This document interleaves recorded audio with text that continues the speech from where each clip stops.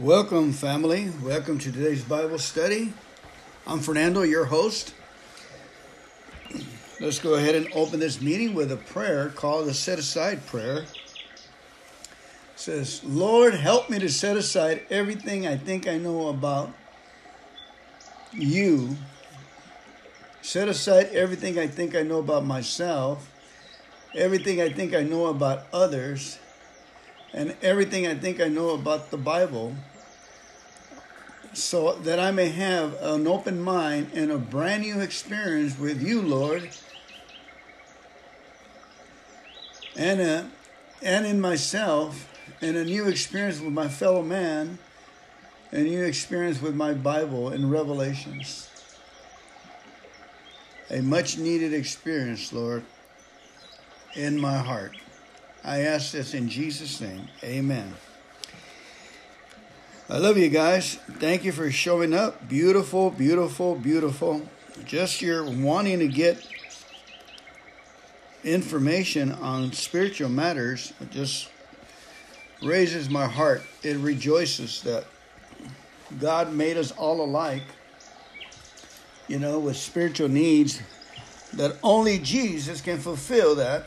So today's Saturday. I'd like to take the time to read some of the books I haven't been able to read during the week because we got so much on the plate. Okay, the first book I'm going to enjoy reading for today is God Calling by A.J. Russell. Beautiful. If you can hear Jesus, he's speaking to two wonderful ladies that are waiting for him with pen and pencil. I think the setting was 1932. And the story goes that the ladies were poverty-stricken.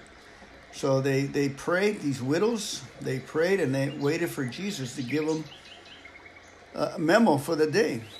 And this is what happened on March 13, about 80, 90 years ago. It says right here, wait for me, gently breathing in my spirit.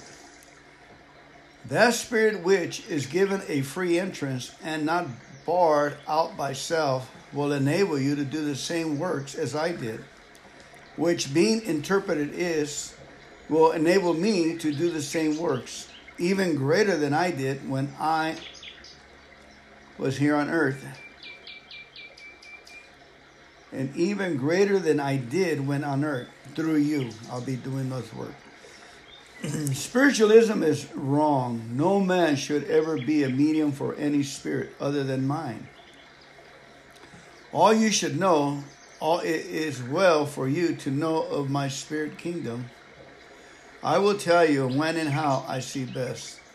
The limit is set by your own spiritual development. Follow my injunctions in all things. Peace, peace, peace. Okay, let me read that again. I think I chopped it up a little bit. The Lord Jesus says, wait for me, gently breathing in my spirit. That spirit which, if given a free entrance and not barred out by self, will enable you to do the same works as I did, which being interpreted will enable me to do the same works, even greater works than I did when on earth through you. Amen. All you should know, all it is well for you to know of my spirit kingdom. I will tell you when and how I see best. The limit is set by your own spiritual development. Follow my injunctions in all things. Peace, peace, peace. Okay, I'm going to read yesterday's and just keep going till I realize that I read too much. Yesterday is called simplicity. Simplicity is the keynote of my kingdom. Choose simple things always. Love and reverence the humble and the simple. Have only simple things here. Your standard must never be the world's standard. Beautiful, beautiful, beautiful reading. Okay, our next reading for March 11 is draw mercy, draw beauty from every flower, and joy from the songs of the birds. Wow. And the colors of the flowers. I am with you. When I wanted to express a beautiful thought, I made a lovely flower. When I wanted to express to man what I am, what my Father is, I strive to make a very beautiful character. Think of yourself as my expression of attributes.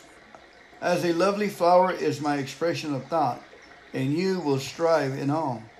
In spiritual beauty, in thought, power, in health, in clothing, to be as fit an expression for me as you can.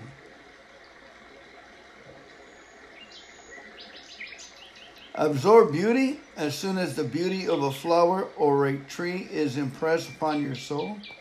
It leaves an image there which reflects through your actions. Remember that no thought of sin and suffering, of the approaching scorn and crucifixion ever prevented my seeing the beauty of the flowers.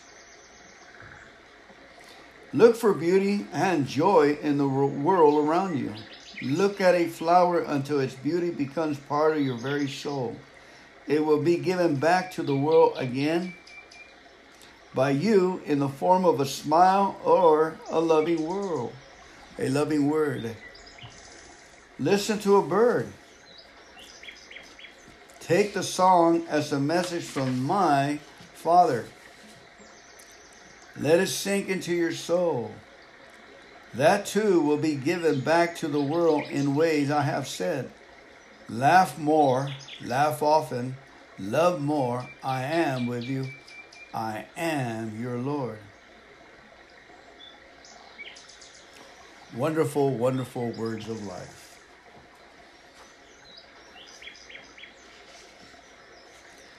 March 10th. You have to hush the heart and bid all your senses to be still before you can attune to receive heaven's music. Your five senses are your means of communication with the material world. The links between your real spirit life and the material manifestations around you, but you must sever all connections with them. When you wish to hold spirit communication, they will hinder, not help.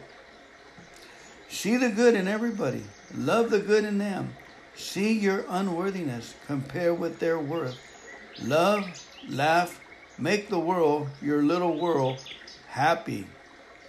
As the ripples caused by a flung stone stir the surface of a whole pond, so your joy-making shall spread in every widening circles, beyond all your knowledge, all anticipation. Joy in me, such joy is eternal. Centuries after, it is still bearing joy, precious fruit. March 9th. Nothing is small to God. In his sight, a sparrow is of greater value than a palace. One kindly word of more importance than a statesman's speech. It is the life and all that has value, and the quality of the life that determines the value. I came to give eternal life, saith the Lord Jesus. Okay, just a few more. March 8th, Heaven Life. The joy of the spring shall be yours in full measure. Revel in the earth's joy. Do not think that nature is weary too of her long months of travail.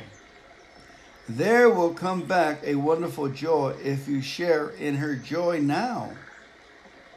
Right now, share in the joy. Nature is the embodied spirit of my thoughts of beauty for this world.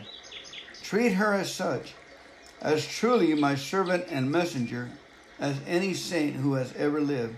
To realize this will bring you a new life joy.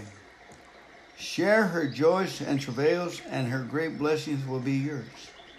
This is all important because it is not only believing certain things about me that helps me heal, but knowing me, sensing my presence in a flower, my message in its beauty and perfume. You can truly live a life, not of earth, a heaven life, here and now. Joy, joy, joy. Two more, a couple more. March 7th, surprises. Many there are who think that I test and train and bend to my will. I, who bade the disciples to take up the cross, I love to prepare a feast for them by the lakeside. A little glad surprise, not a necessity, as the feeding of the multitude may have seemed. I love to give the wine gift at the marriage feast. As you love to plan surprises for those who understand and enjoy in them, so with me, I love to plan them for those who see my love and tender joy in them. Dear to the heart of my Father are those who see not only my tears, the tears of a Savior, but the smile, the joy smile of a friend. Beautiful, beautiful. One more reading, March 6th. Work with me, through me. All work to last must be done in my spirit. How silent my spirit works, how gently and gradually souls are led into my kingdom. Love and laughter form the plow that prepares the ground for the seed. Love and laughter. Remember this, if the ground is hard, seed will not grow there. Prepare the ground, prepare it as I say. Again, work for me, with me, through me. All work to last must be done in my spirit. How silently my spirit works, how gently and gradually souls are led into my kingdom. Love and laughter form the plow that prepares the ground for the seed. Love and laughter. Remember this, if the ground is hard, seed will not grow there. Prepare the ground, prepare it, I say.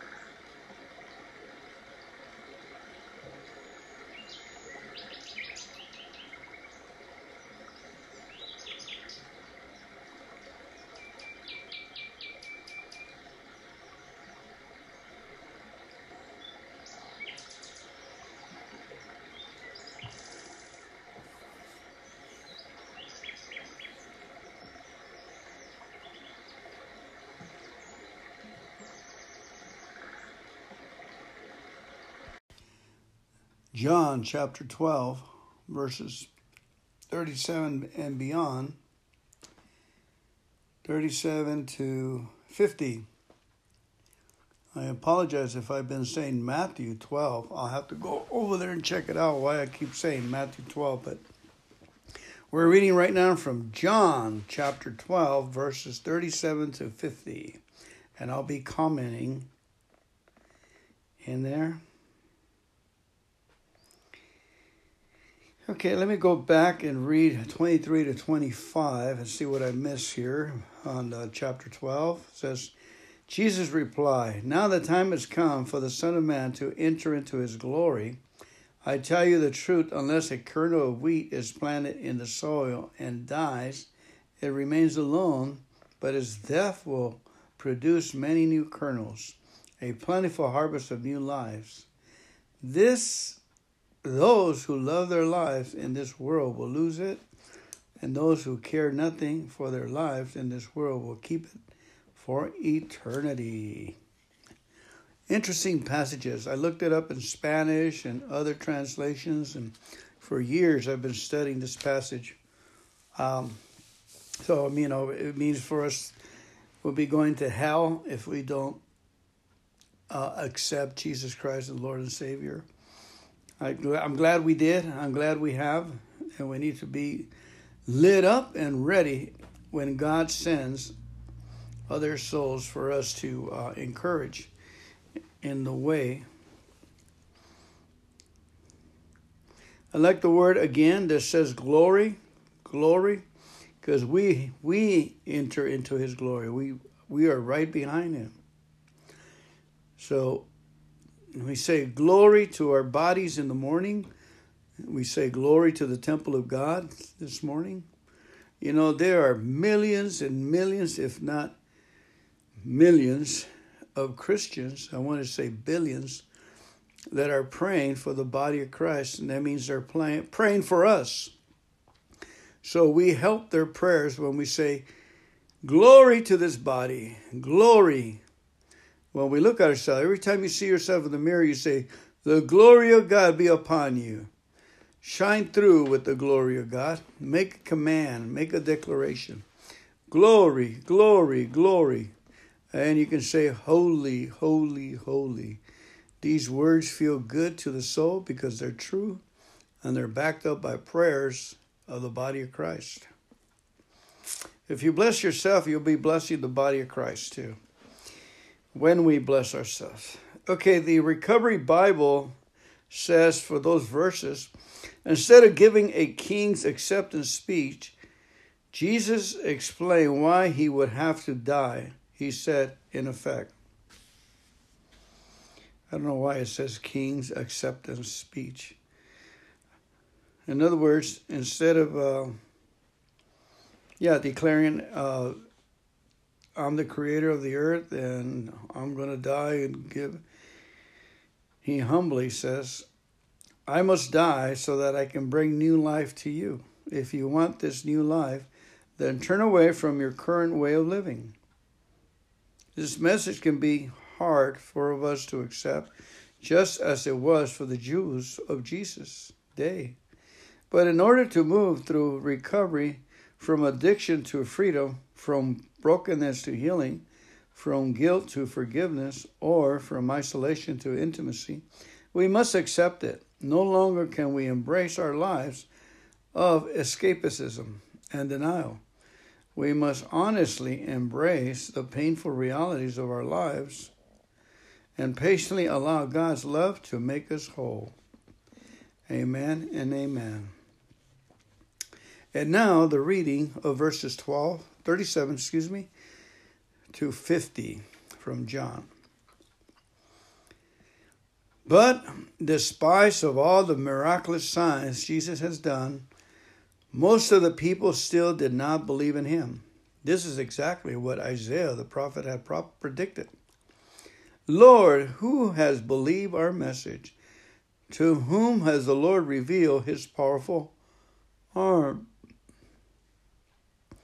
But the people couldn't believe, for as Isaiah also said, the Lord has blinded their eyes and hardened their hearts, so that their eyes cannot see and their hearts cannot understand, and they cannot turn to me and have me heal them.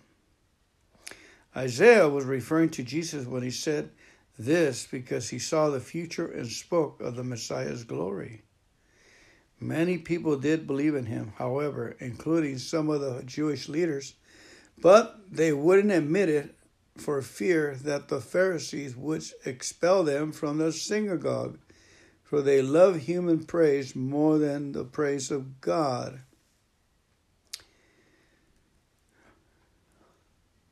Praise. Okay, there's a commentary. The commentary says, many of the Jewish leaders believed in Jesus, but their faith was rendered ineffective by fear and isolation. They were more concerned about what their peers thought of them than about God's thought. This weak faith will never take us far in recovery. If we want real progress in recovery, we need to share our belief in God with at least one other person. When we tell others about our belief and the changes in our lives, we are inviting them to hold us accountable. Accountability for our intentions, attitudes, and actions is a necessary part of recovery. Making others a significant part of our lives is crucial for the recovery process and our growth. We cannot do it alone. Wow, very good, very good. I love that. Thank you, Jesus, for explaining that. Okay, moving right along. Let's finish this up. Jesus shouted to the crowds, verse 44, "If you trust me, you are trusting not only me, but also God who sent me. For when you see me, you are seeing the one who sent me.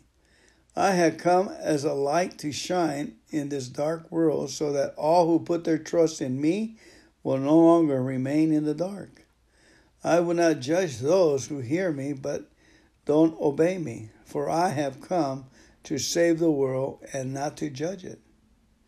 But all who reject me and my message will be judged on the day of judgment by the truth I have spoken. I don't speak on my own authority. The Father who sent me has commanded me what to say and how to say it. And I know his commands lead to eternal life. So I say whatever the Father tells me to say. Amen." Note, Fernando here speaking.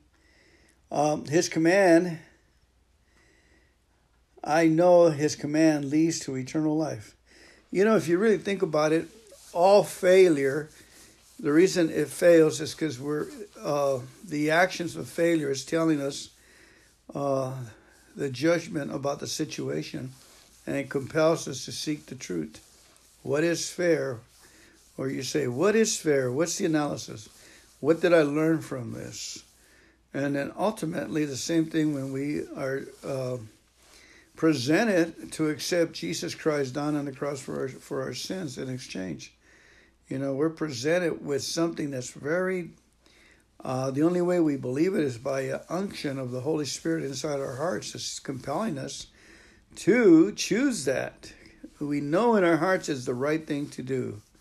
And if we back off by laziness, by pride, by fear, by what other people will think, by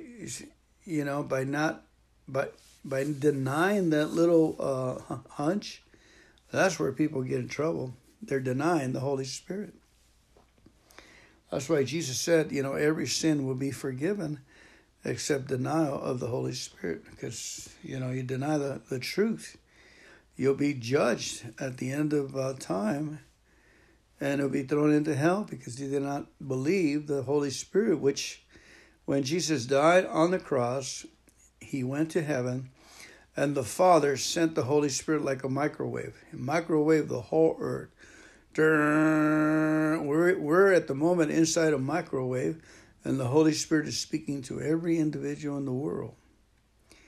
He's urging them to surrender to the truth, leading them to the truth through problems, through their own way not working, bumping their heads here and there, looking for God through drugs and alcohol, sex, rock and roll, hot cars, and everything. That zeal for the wrong things, and they don't satisfy. Only the drinking of the water of Jesus Christ satisfies. Thank you, Heavenly Father. Let's pray. Heavenly Father, we thank you for today's Bible study. Thank you for bringing the glory of Jesus home to our hearts, Lord.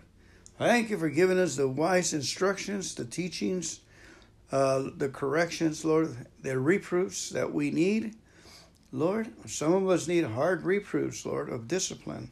And some of us only need explanations, Lord. Help us, Lord. Help us to learn with explanations, Lord. But if not, give it to us, Lord. Give us the business, Lord, as a father would give their unruly child, Lord. For our soul's sake, Lord, we pray. In Jesus' mighty, mighty name. Amen and amen. Have a great day. God's blessings.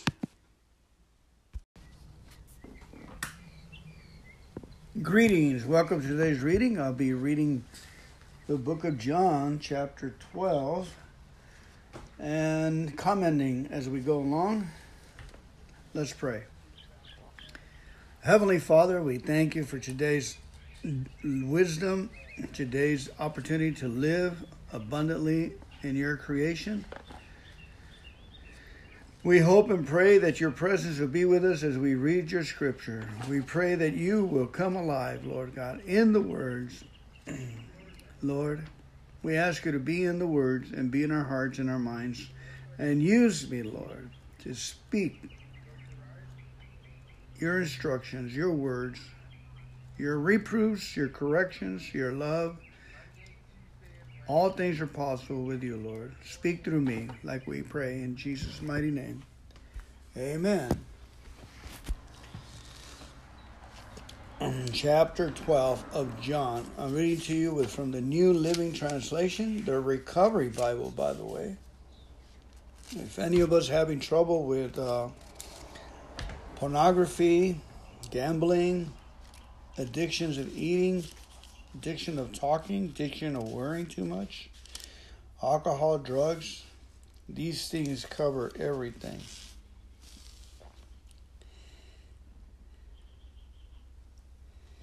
Amen. Okay. So I apologize if I throw you off with those harsh statements, but we are in recovery, all of us, and we're watching one another, keeping our eyes peeled where we can be of help. Knowing where there's help is knowing where there's life for others. Knowing where other people can get help. Al-Anon, Alateen. Send your children to Alateen, please. Pay them to go to Alateen. You know, pay your spouse to go to 12-step programs. Okay, chapter 12. Jesus anointed at Bethany. From the Life Recovery Bible, New Living Testament. 6 days before the Passover celebration began, Jesus arrived in Bethany, the home of Lazarus, the man he had raised from the dead. A dinner was prepared in Jesus' name. Martha served, and Lazarus was among those who ate with him. Then Mary took a 12-ounce jar of expensive perfume made from essence of nard, and she anointed Jesus' feet with it. Wiping his feet with her hair, the house was filled with the fragrance. But Judas Iscariot, the disciple who would soon betray him, said, "That perfume was worth a year's wages. It should have been sold and the money given to the poor." Not that he cared for the poor, he was a thief, and since he was in charge of the disciples' money, he often stole some for himself. Jesus replied, "Leave her alone. She did this in preparation for my burial. You will always have the poor among you, but you will not always have me." When all the people heard of Jesus' arrival, they flocked to see him and also to see Lazarus, the man Jesus had raised from the dead. Then the leading priests decided to kill Lazarus too. Why not? For it was because of him that many of the people had deserted them and believed in Jesus. Okay, let's make a comment right there. I had a comment that was of interest. Okay, another thing that we have is greed. You remember how I mentioned all our addictions? Greed, selfishness, masquerading. See, the problem with greed is that it's not. What should I say? I like to say that it is wrongly used. You know, for intelligence and perseverance and wisdom, but we should rely on God. I guess that's what I'm trying to say. You know, for our daily needs. So that gets kind of tough, you know, because we do want to stockpile and have for rainy days, but then at the same time, God tells us to rely on Him every day for our, and we don't know. A lot of us just don't know how to do that. When I do concentrate on that, and I haven't had lunch 3 o'clock in the afternoon, and I'm having joyful songs, I'll get a call from someone and they'll say, "Are you home?" And I say, "Yes, I am." That's all I have to say. I know lunch is coming. And they'll say, "Oh, I ordered a man to bring you a pizza," or they'll say, we were at Sam's and we bought an extra chicken. She thought if you like one. They're really beautiful and big. Boy, I tore into that chicken. All right. The Recovery Bible says, Mary's faith in Jesus is a testimony to us all. Scripture records that she knelt in humble faith in Jesus' feet 3 times. She sat at Jesus' feet listening to his every word, Luke 10:39. She fell at his feet crying and seeking comfort, John 11:32. And here she knelt to anoint his feet with expensive perfume. Jesus was first in her heart, and she surrendered herself to him. The decision to surrender all we are and have to God is a crucial step in the recovery process. When we do, God will help us with our problems. Amen. The decision to surrender all we are and have, to God is a crucial step in the recovery process. When we do, God will help us with our problems. There you go. In verses 12 through 19 of this verse, let me come back to that. I haven't read that yet. Okay, verse 12. The next day, the news that Jesus was on the way to Jerusalem swept through the city. A large crowd of Passover visitors took palm branches and went down the road to meet Jesus. They shouted, "Praise God! Blessings of the one who comes in the name of the Lord. Hail to the King of Israel." Blessings to the one who comes in the name of the Lord. Hail to the King of Israel. Jesus found a young donkey and rode on it, fulfilling the prophecy that said, "Don't be afraid, people of Jerusalem. Look, your king is coming, riding on a donkey's coat." His disciples didn't understand at that time that this was a fulfillment of prophecy. But after Jesus entered into his glory, they remembered what had happened and realized that these things had been written about him. Many in the crowd had seen Jesus call Lazarus from the tomb, raising him from the dead, and they were telling others about it. That was the reason so many went out to meet him, because they had heard about this miraculous sign. Then the Pharisees said to each other, "There's nothing we can do. Look, everyone has gone after him." Jesus predicts his death.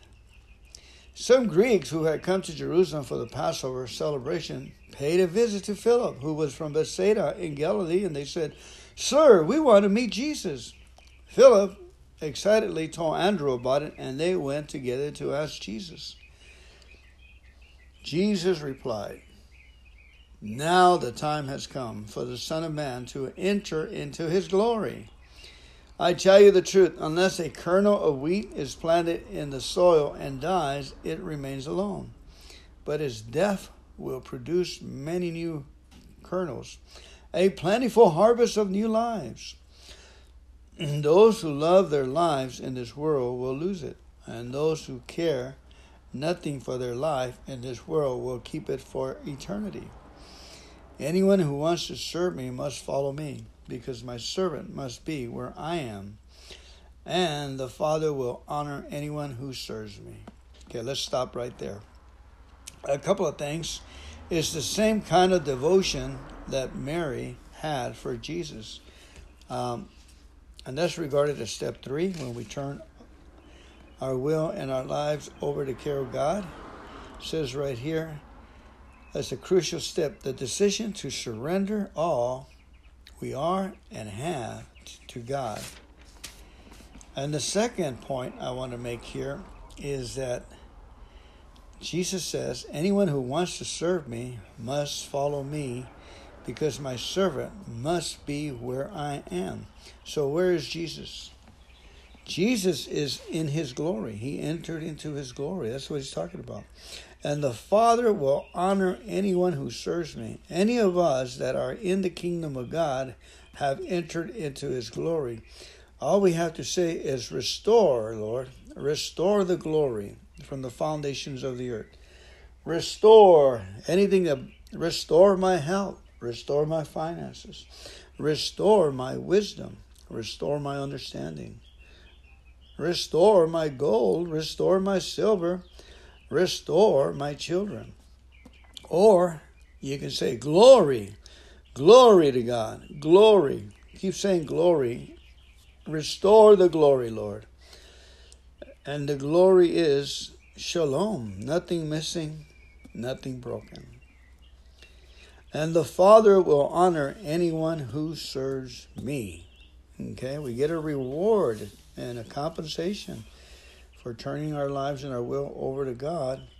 And another thing, this is the other point I forgot to say. When Judas said back there, when he said the money could have been given to the poor. Okay, so they had a treasurer. You heard this before.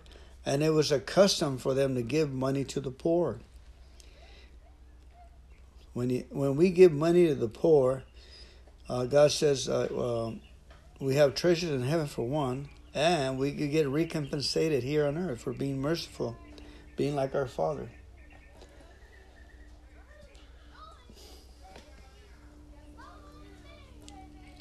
Okay, continuing on, verse 27. Now my soul is deeply troubled, says Jesus. Should I pray, Father, save me from the hour? I'm going to turn this off. I'll be right back. Hi, welcome to today's podcast, all the way live, Saturday morning. We do as our custom is, our tradition.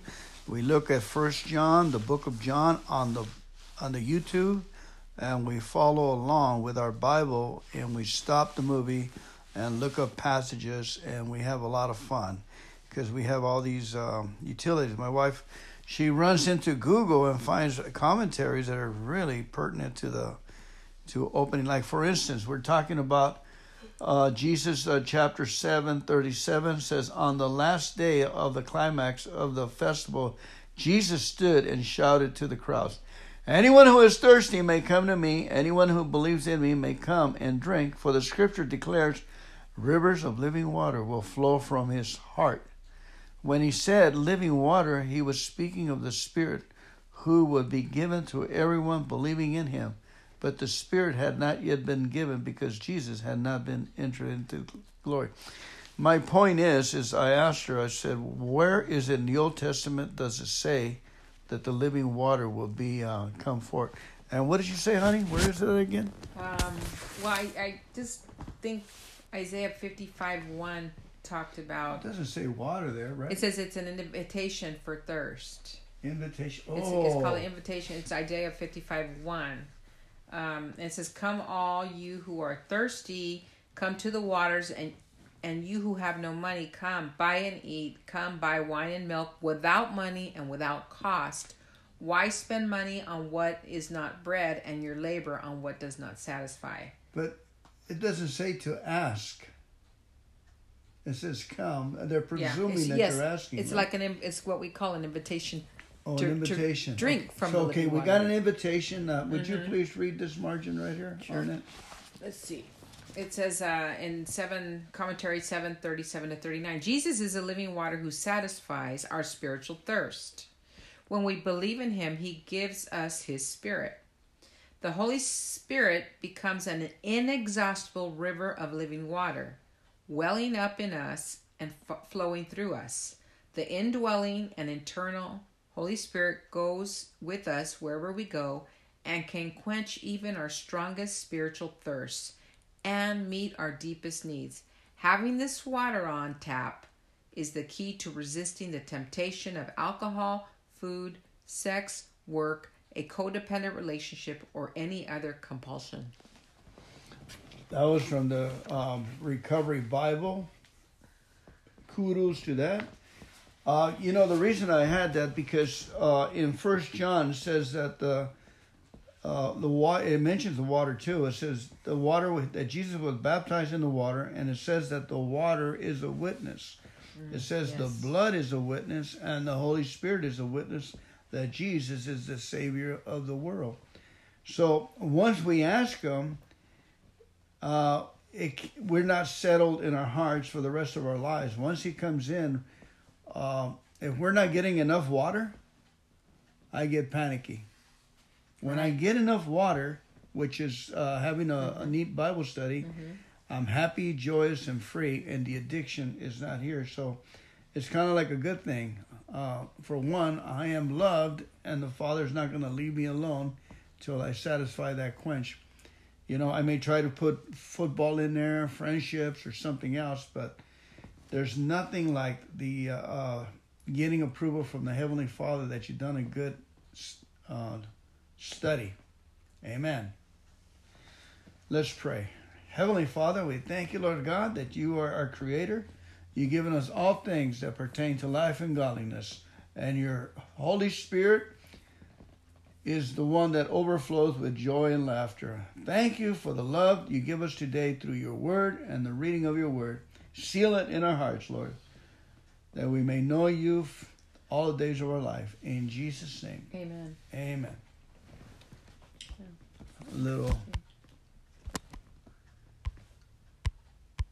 This is kind of a good. I found this. It's It's called Biblical Hermeneutics.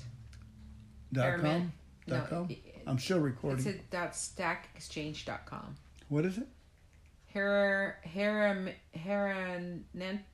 can't even pronounce it. It's HERMENEUTICS STACKE exchange.com. Sheesh. So stackexchange.com. So but it tells you, like, you know, when you search in here, it gives you a lot of scriptures to cross-reference. Okay, give me an example. A different one. Let's see. I don't know. I can't tell you. It's a good read. Okay, that's where you got the commentary. That's where I got the commentary about. All right, guys. I love you very much. Remember, Wikipedia says that Guinness World Records is estimated 5 billion sales of books and Bibles have gone out through since the old. You know, this is what they estimated, 5 billion. The one that comes closest to is Harry Potter, the world, in their magicians. They're at 500 million. And then you have, I think Muhammad is at 800 million. The Harry Potter and Mormons at 120 million, and so forth and so on. So, hey, we're way ahead of the game, hands down. God bless you guys. We have 3 or 4 Bibles here opened up in addition to our pads. Take care. In today's study, April the 1st, we read Deuteronomy 18, 1 through 8 to begin with. Actually, we're going to read all the way to 20:20, but the study is concentrating on the area of the priests and Levites served in similar ways as our ministers do today. Their responsible included 1, teaching the people about God's ways, 2, setting an example of godly living, 3, caring for the sanctuary and its workers, and 4, distribution of the offerings. Because priests and Levites could not own property or pursue outside business interests, God made special arrangements so that the priests and Levites would have what they needed. It is important that we honor and provide for the men and women who God has brought to lead us. That might mean respecting the boundaries between their profession and personal lives, or it might mean offering them help in some area that you are especially skilled in. Food, finances, or repairs, for example. Or it could simply be asking about their family, their worries, and their outside interests. As you look at your own leaders in light of God's Word, how could you honor those God has given you? Deuteronomy 18, verse 1. Remember the Levitical priests, that is, the whole of the tribe of Levi. We received no allotment of land among the other tribes in Israel. Instead, the priests and Levites will eat from the special gifts given to the Lord, for that is their share. They will have no land of their own among the Israelites. The Lord himself is their special possession, just as he promised them. These are the parts of the priests may claim as their share from the cattle, sheep, and goats that the people bring as offering. the shoulder, the cheeks, and the stomach. You must also give to the priest the first share of the grain, the new wine, the olive oil, and the wool at shearing time. For the Lord God, who chose the tribe of Levi out of all your tribes to minister in the Lord's name forever. Suppose a Levi chooses to move from his town in Israel, whether he is living, to the place the Lord chooses for worship. He may minister there in the name of the Lord his God, just like all his fellows Levites who are serving the Lord there. He may eat his share of the sacrifices and offerings, even if he also receives support from his family. When you enter the land the Lord your God has given you, be very careful not to imitate the detestable customs of the nations living there. For example, never sacrifice your son or daughter as a burnt offering, and do not let your people practice fortune-telling, or use sorcery, or interpret omens, or engage in witchcraft, or cast spells, or function as mediums or psychics, or call forth the spirit of the dead. Anyone who does these things is detestable to the Lord. It is because other nations have done these detestable things that the Lord your God will drive them out ahead of you. But you must be blameless before the Lord your God. The nations you are about to displace consult sorcerers and fortune tellers, but the Lord your God forbids you to do such things. Moses continued, the Lord your God will raise you up for you a prophet like me from among your fellow Israelites.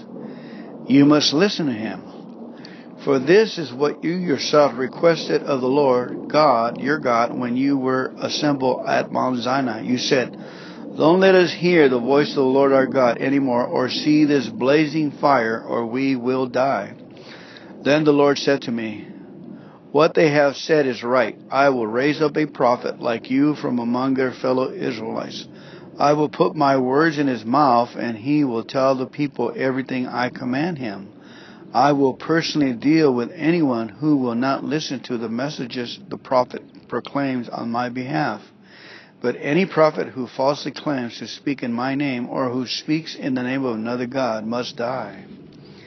But you may wonder, how will we know whether or not a prophecy is from the Lord? If the prophet speaks in the Lord's name, but his prediction does not happen or come true, you will know that the Lord did not give that message. That prophet has spoken without my authority and need not be feared. 19 verse 1. When the Lord your God destroys the nations whose lands he has given you, you will take over their land and settle in their towns and homes. Then you must set apart 3 cities of refuge in the land the Lord your God is giving you. Survey the territory and divide the land the Lord your God is giving you into 3 districts, with one of these cities in each district. Then anyone who has killed someone can flee to one of the cities of refuge for safety. If someone kills another person unintentionally without previous hostility, the slayer may flee to any of these cities to live in safety. For example, suppose someone goes into the forest with a neighbor to cut wood, and suppose one of them swings an axe to chop down a tree, and the axe flies off the handle, killing the other person. Caramba. In such cases, the slayer may flee to one of the cities of refuge to live in safety. If the distance of the nearest city of refuge is too far, an enraged avenger might be able to chase down and kill the person who caused the death. Then the slayer would die unfairly, since he had never shown hostility towards the person who died. That is why I am commanding you to set aside 3 cities of refuge. And if the Lord your God enlarges your territory as he swore to your ancestors and gives you all the land he promised them, you must designate 3 additional cities of refuge. He will give you this land if you are careful to obey all the commands he has given you. If you always love the Lord your God and walk in his ways. That way you will prevent the death of innocent people in the land the Lord your God has given you as your special possession. You will not be held responsible for the death of innocent people.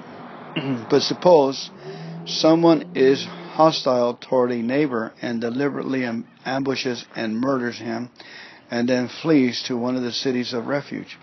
In that case, the elder of the murderer's hometown must send agents to the city of refuge to bring him back and hand him over to the dead person's avenger to be put to death. Do not feel sorry for the murderer. Purge from Israel the guilt of murdering innocent people. Then all will go well with you. When you arrive in the land the Lord your God has given you as your special possession, you must never steal anyone's land by moving the boundary markers your ancestors set up to mark their property. You must not convict anyone of a crime on the testimony of only one witness. The fact of the case must be established by the testimony of 2 or 3 witnesses. If a malicious witness comes forward and accuses someone of a crime, then both the accuser and accused must appear before the Lord by coming to the priests and judges in office. At that time, the judges must investigate the case thoroughly. If the accuser has brought false charges against his fellow Israelites, you must impose on the accused the sentence he intended for the other person. In this way, you will purge such evil from among you. Then the rest of the people will hear about it and be afraid to do such an evil thing. You must show no pity for the guilty. Your rule should be life for life, eye for eye, tooth for tooth, hand for hand, foot for foot. 20 verse 1. When you go out to fight your enemies and you face horses and chariots and an army greater than your own, do not be afraid. The Lord your God who brought you out of the land of Egypt is with you. When you prepare for battle, the priest must come forward to speak to the troops. He will say to them, "Listen to me, all you men of Israel. Do not be afraid as you go out to fight your enemies today. Do not lose heart or panic or tremble before them. For the Lord your God is going with you. He will fight for you against your enemies, and He will give you victory." Then the officers of the army must address the troops and say, "Has anyone here just built a new house but not yet dedicated it? If so, you may go home. You might be killed in the battle, and someone else will dedicate your house. Has anyone here just planted a vineyard but not yet eaten any of its fruit? If so, you may go home. You might die in battle, and someone else will eat the first fruit. Has anyone here just become engaged to a woman but not yet married her? Well, you may go home and get married. You might die in the battle, and someone else will marry her." Woohoo!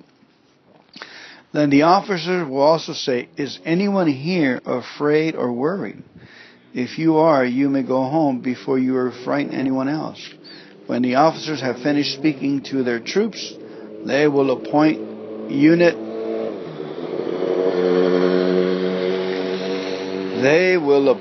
the unit commanders. As you approach a town to attack it, you must first offer its people terms of peace. If they accept your terms and open the gates to you, then all the people inside will serve you in forced labor. But if they refuse to make peace and prepare to fight, you must attack the town.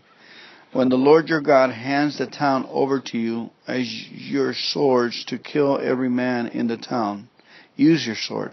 But you may keep for yourself all the women, children, livestock, and other plunder. You may enjoy the plunder from your enemies that the Lord your God has given you. But these instructions apply only to distant towns, not to the towns of the nations in the land you will enter. In those towns that the Lord your God is giving you as a special possession, destroy every living thing. You must completely destroy the Hittites, Amorites, Canaanites, Perizzites, Hivites, and Jebusites, just as the Lord your God has commanded you. This will prevent the people of the land from teaching you to imitate their detestable customs in the worship of the other gods, which would cause you to sin deeply against the Lord your God. When you are attacking a town and the war drags on, you must not cut down the trees with your axes. You must eat the fruit, but do not cut down the trees. Are the trees your enemies that you should attack them? You may not only cut down trees that you know are not valuable for food, use them to make the equipment you need to attack the enemy town until it fails. Interesting. Most asked question: who was the prophet that Moses predicted? Jesus. Jesus was the prophet that Moses predicted in Deuteronomy 18:15. As a prophet, Jesus preached God's word and performed miracles like the Old Testament prophets did. When Jesus raised the widow's son, the people cried out, "A mighty prophet has risen among us." Luke 7:16. Hang on, let me pause for a minute. Okay, Jesus was the prophet that Moses predicted in Deuteronomy 18:15. As a prophet, Jesus preached God's word and performed miracles like the Old Testament prophets did. When Jesus raised the widow's son, the people cried out, "A mighty prophet has risen among us." Luke 7:16. The disciples on the Emmaus Road identified him as a prophet who did powerful miracles, and he was a mighty teacher. Luke 24:19. Awesome. Like other prophets, Jesus suffered for his testimony. 1 Kings 19:1 through 18, and Jeremiah 18:18. While the people linked Jesus' prophetic status to his miracles and teachings, Jesus connected especially to his suffering. At Nazareth, he affirmed that no prophet is accepted in his hometown. Luke 4:24. And he later accused Israel of murdering its prophets. Luke 11:47 and 49. As he journeyed to Jerusalem, he exclaimed, "It wouldn't do for a prophet of God to be killed except in Jerusalem." Luke 13:33. In the Old Testament, just as the revelation that Jesus is the Messiah confirms that he is the Savior for all people, so his role as a prophet confirms that his message comes from God and his words are the authentic Word of God, which must be heard and obeyed. Amen. Today's reading is from Matthew 4, verses 12 to 25. When Jesus heard that John had been arrested, he left Judea and returned to Galilee. He went first to Nazareth, then left there and moved to Capernaum, besides the Sea of Galilee, in the region of Zebulun, of Naphtali. This fulfilled what God said through the prophet Isaiah. In the land of Zebulun and of Naphtali, besides the sea beyond the Jordan River, and Galilee, where so many Gentiles live, the people who sat in darkness has seen a great light. And for those who live in the land where death casts his shadow, a light has shined. A light has shined. From then on, Jesus began to preach, "Repent of your sins and turn to God, for the kingdom of heaven is near." One day, as Jesus was walking along the shores of the Sea of Galilee, he saw two brothers, Simon, also called Peter, and Andrew, throwing a net into the water, for they fished for a living. Jesus called to them, "Come, follow me, and I will show you how to fish for people." And they left their nets at once and followed him. A little farther up the shore, he saw two other brothers, James and John, sitting in a boat with their father Zebedee, repairing their nets, and he called to them, too, "Come, too." They immediately followed him, leaving the boat and their father behind. Jesus traveled throughout the region of Galilee, teaching in the synagogues and announcing the good news about the kingdom, and he healed every kind of disease and illness.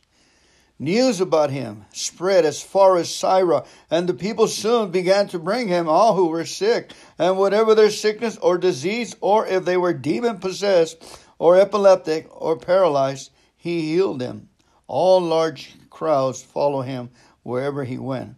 People from Galilee, the 10 towns of Jerusalem, from all over Judea, and from east of the Jordan. Today's study focuses on verses 17, 23, and 24. Okay, and it says, Jesus started his ministry with the same message people had heard from John the Baptist. Repent of your sins and turn to God, for the kingdom of heaven is near. Jesus preached the gospel, the good news for everyone who wanted to hear it. The good news is that the kingdom of heaven has come, that God is with us, and that he cares for us. God can heal us, not just physically, but spiritually as well. There's no sin or problem too great or too small for him to handle. Jesus' words were good news because they offered freedom, hope, peace of heart, and eternal life with God. Again, Jesus' words were good news because they offered freedom, hope, peace of heart, and eternal life with God. In other words, no more guilt, no more shame, no more despair, but a satisfaction of the soul. The message is the same today as when Jesus and John gave it. Turning to God means turning away from ourselves, our self-centeredness, and independence. It means turning our lives over to God's direction and control. What are you facing that you can submit to God's guidance? One of the ways that I do it, that I submit, and a lot of you already know, is I thank God for my circumstances. Good, bad, indifferent. I just put it in the incinerator of thank you, God, that I'm a mess up. Thank you, God, that I loused it up. Thank you, God, that I did it. The beauty of this is the acceptance that I did, the admittance. The beauty is that I'm acknowledging God, that maybe he's trying to get my attention by that problem. So I look up and I acknowledge God. I thank you, God. Period. Okay, stop for a moment. Whatever's happening, I thank you for this sickness, for it has caused me to seek you and fix my spirit first, align myself with God. So I'm grateful for that. Let's go ahead and take communion at the moment. Let's take up the bread, which is the body of Jesus Christ that died for us. Okay, Jesus died on the cross for us to take away our sins. His body took all the negativity this world can conjure or has.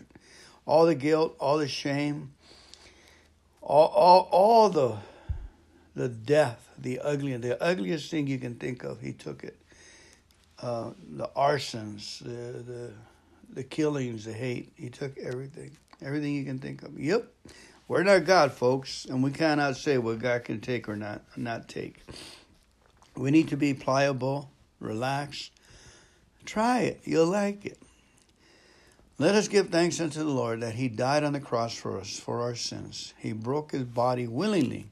Lord, we thank you, Jesus Christ of Nazareth, that you went to the cross willingly and died for our sins. This is the body of Christ, this bread of life. Take the bread. Amen.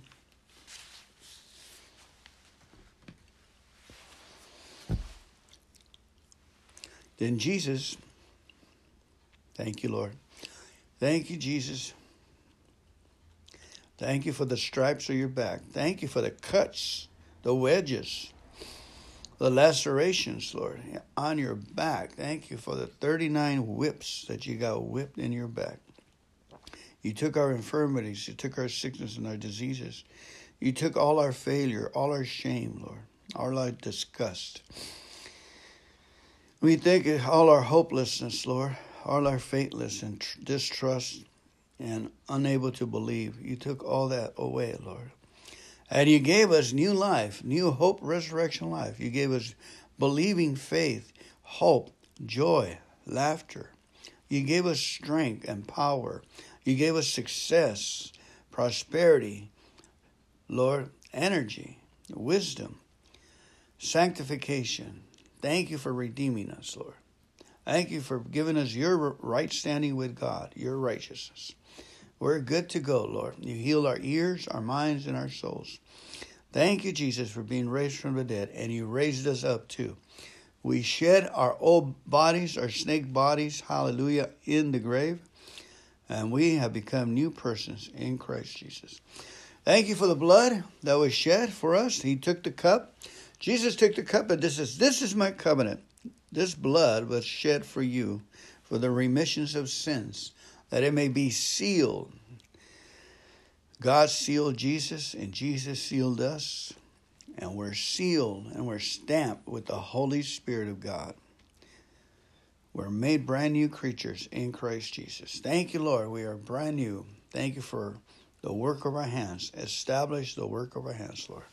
And we partake of the blood. We go ahead and take the grape juice. The juice of the vine. And Jesus said, we can't do nothing without him. Jesus, we dedicate our lives to you. We say, yes, Uncle. I surrender, Lord. I say, yes, Uncle. I messed up once. Today, I'm thankful that I messed up. I am a new creature in Christ Jesus. Amen. Amen. Have a wonderful day. God bless you. Thank you for listening and praying with me.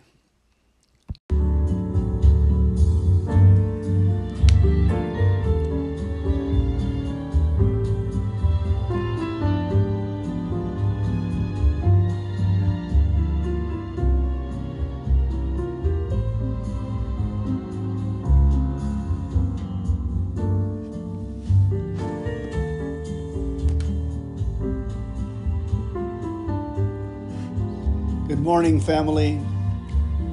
Fernando Commando, your host. Last day of the year. And what a year. We don't have to go over the negatives. We're going to thank God that we're wholesome, and we have the ability to thank our Creator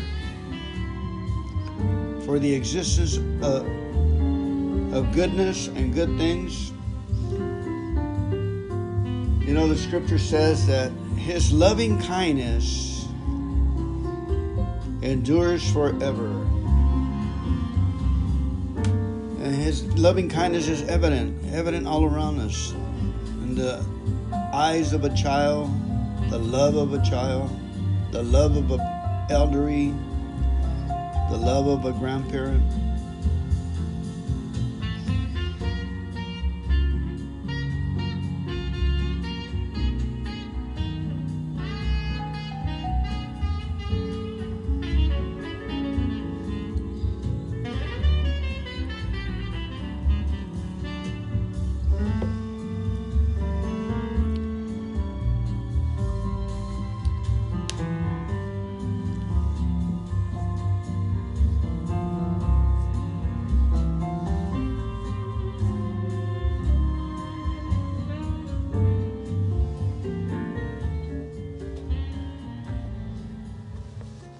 Fortunes lies beyond the stars, those blazing heights you've asked to climb. That's not me. I'm right here. Okay, we're going to start our readings for today, our Bible study. December 31st, let's say a prayer. Father, we thank you for this year. We thank you for our lives. We thank you, Lord God, for what we've been through as the nation, as a world. Thank you, Father, for keeping us safe. Thank you for giving us hope and endurance. We love you and we praise you for what we have, Lord. We thank you we can move our feet, our fingers, our toes, and all the way live, Lord. We just thank you, Father. You created us in your purpose for your glory and your honor, Lord. Thank you for your promises. Okay, we're going to be recording God's promises for your every need. Let's go ahead and open this up for revelation knowledge here. And what do we got here? We got what you can do to help your business. Okay. It says the book of the law shall not depart from your mouth, but you shall meditate in it day and night, that you may observe to do according to all that is written in it. For then you will make your way prosperous, and then you will have success. Joshua 1:8. Isaiah 48:17 says, Thus says the Lord your Redeemer, the Holy One of Israel, I am the Lord your God, who teaches you to profit, who leads you by the way you should go.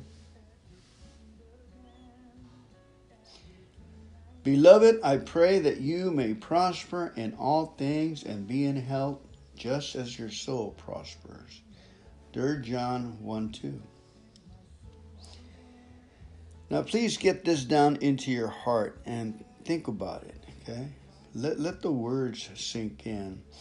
This is the Lord God talking, your Redeemer. Let's go back to Isaiah 48:17.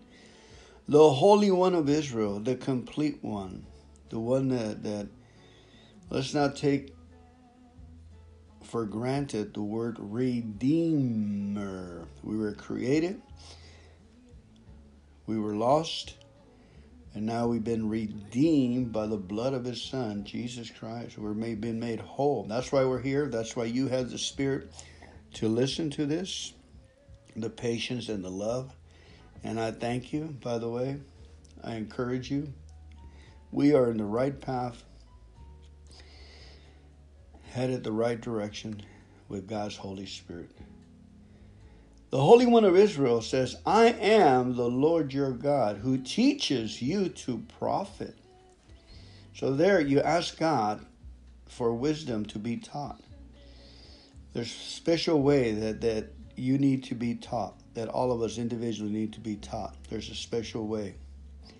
And only the Father God has the love and the patience to teach us. To profit. To profit. Say, glory unto His teaching, glory unto His discipline, glory unto His reproof, glory unto His instructions. Let it begin with us, Lord.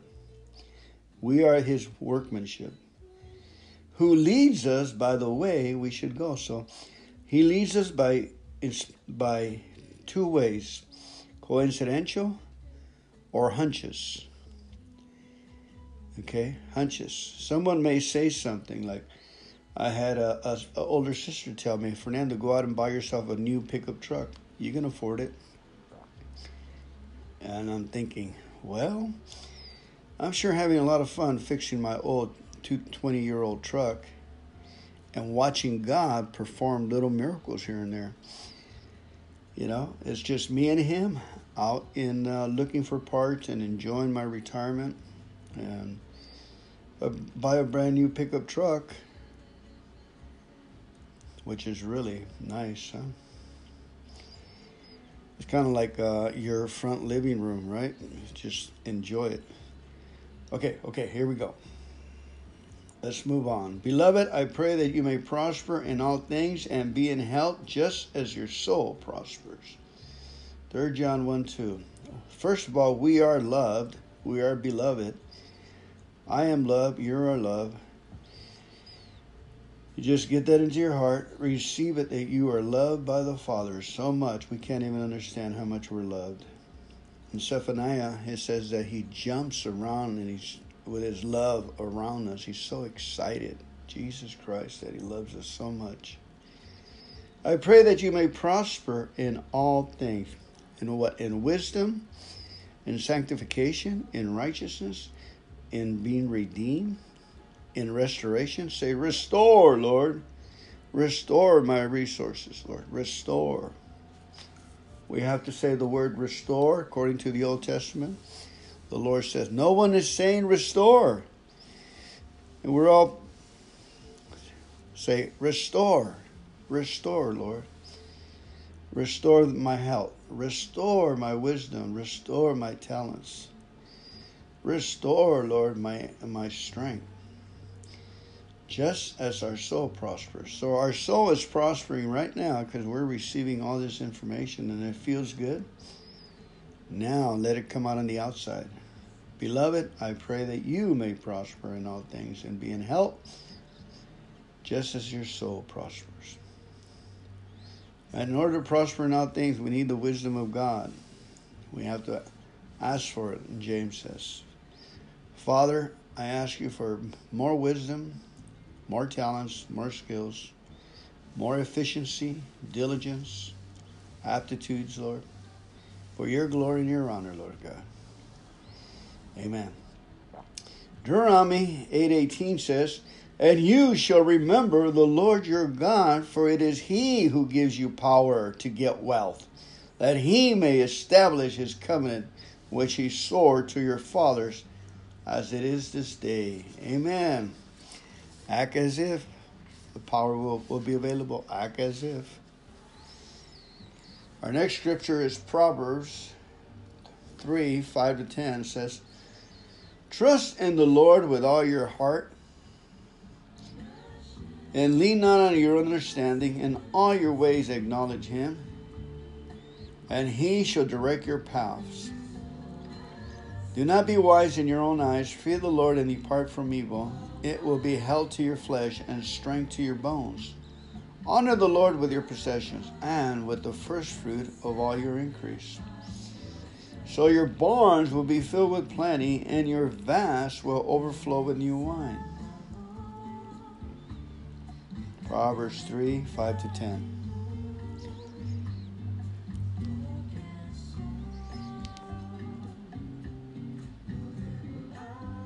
First Chronicles 22:13. Then you will prosper if you take care to fulfill the statutes and judgments with which the Lord charged Moses concerning Israel. Be strong and of good courage. Do not fear nor be dismayed. Amen. You know, to me, to be strong and to not be discouraged is to speak out the promises of God into the air.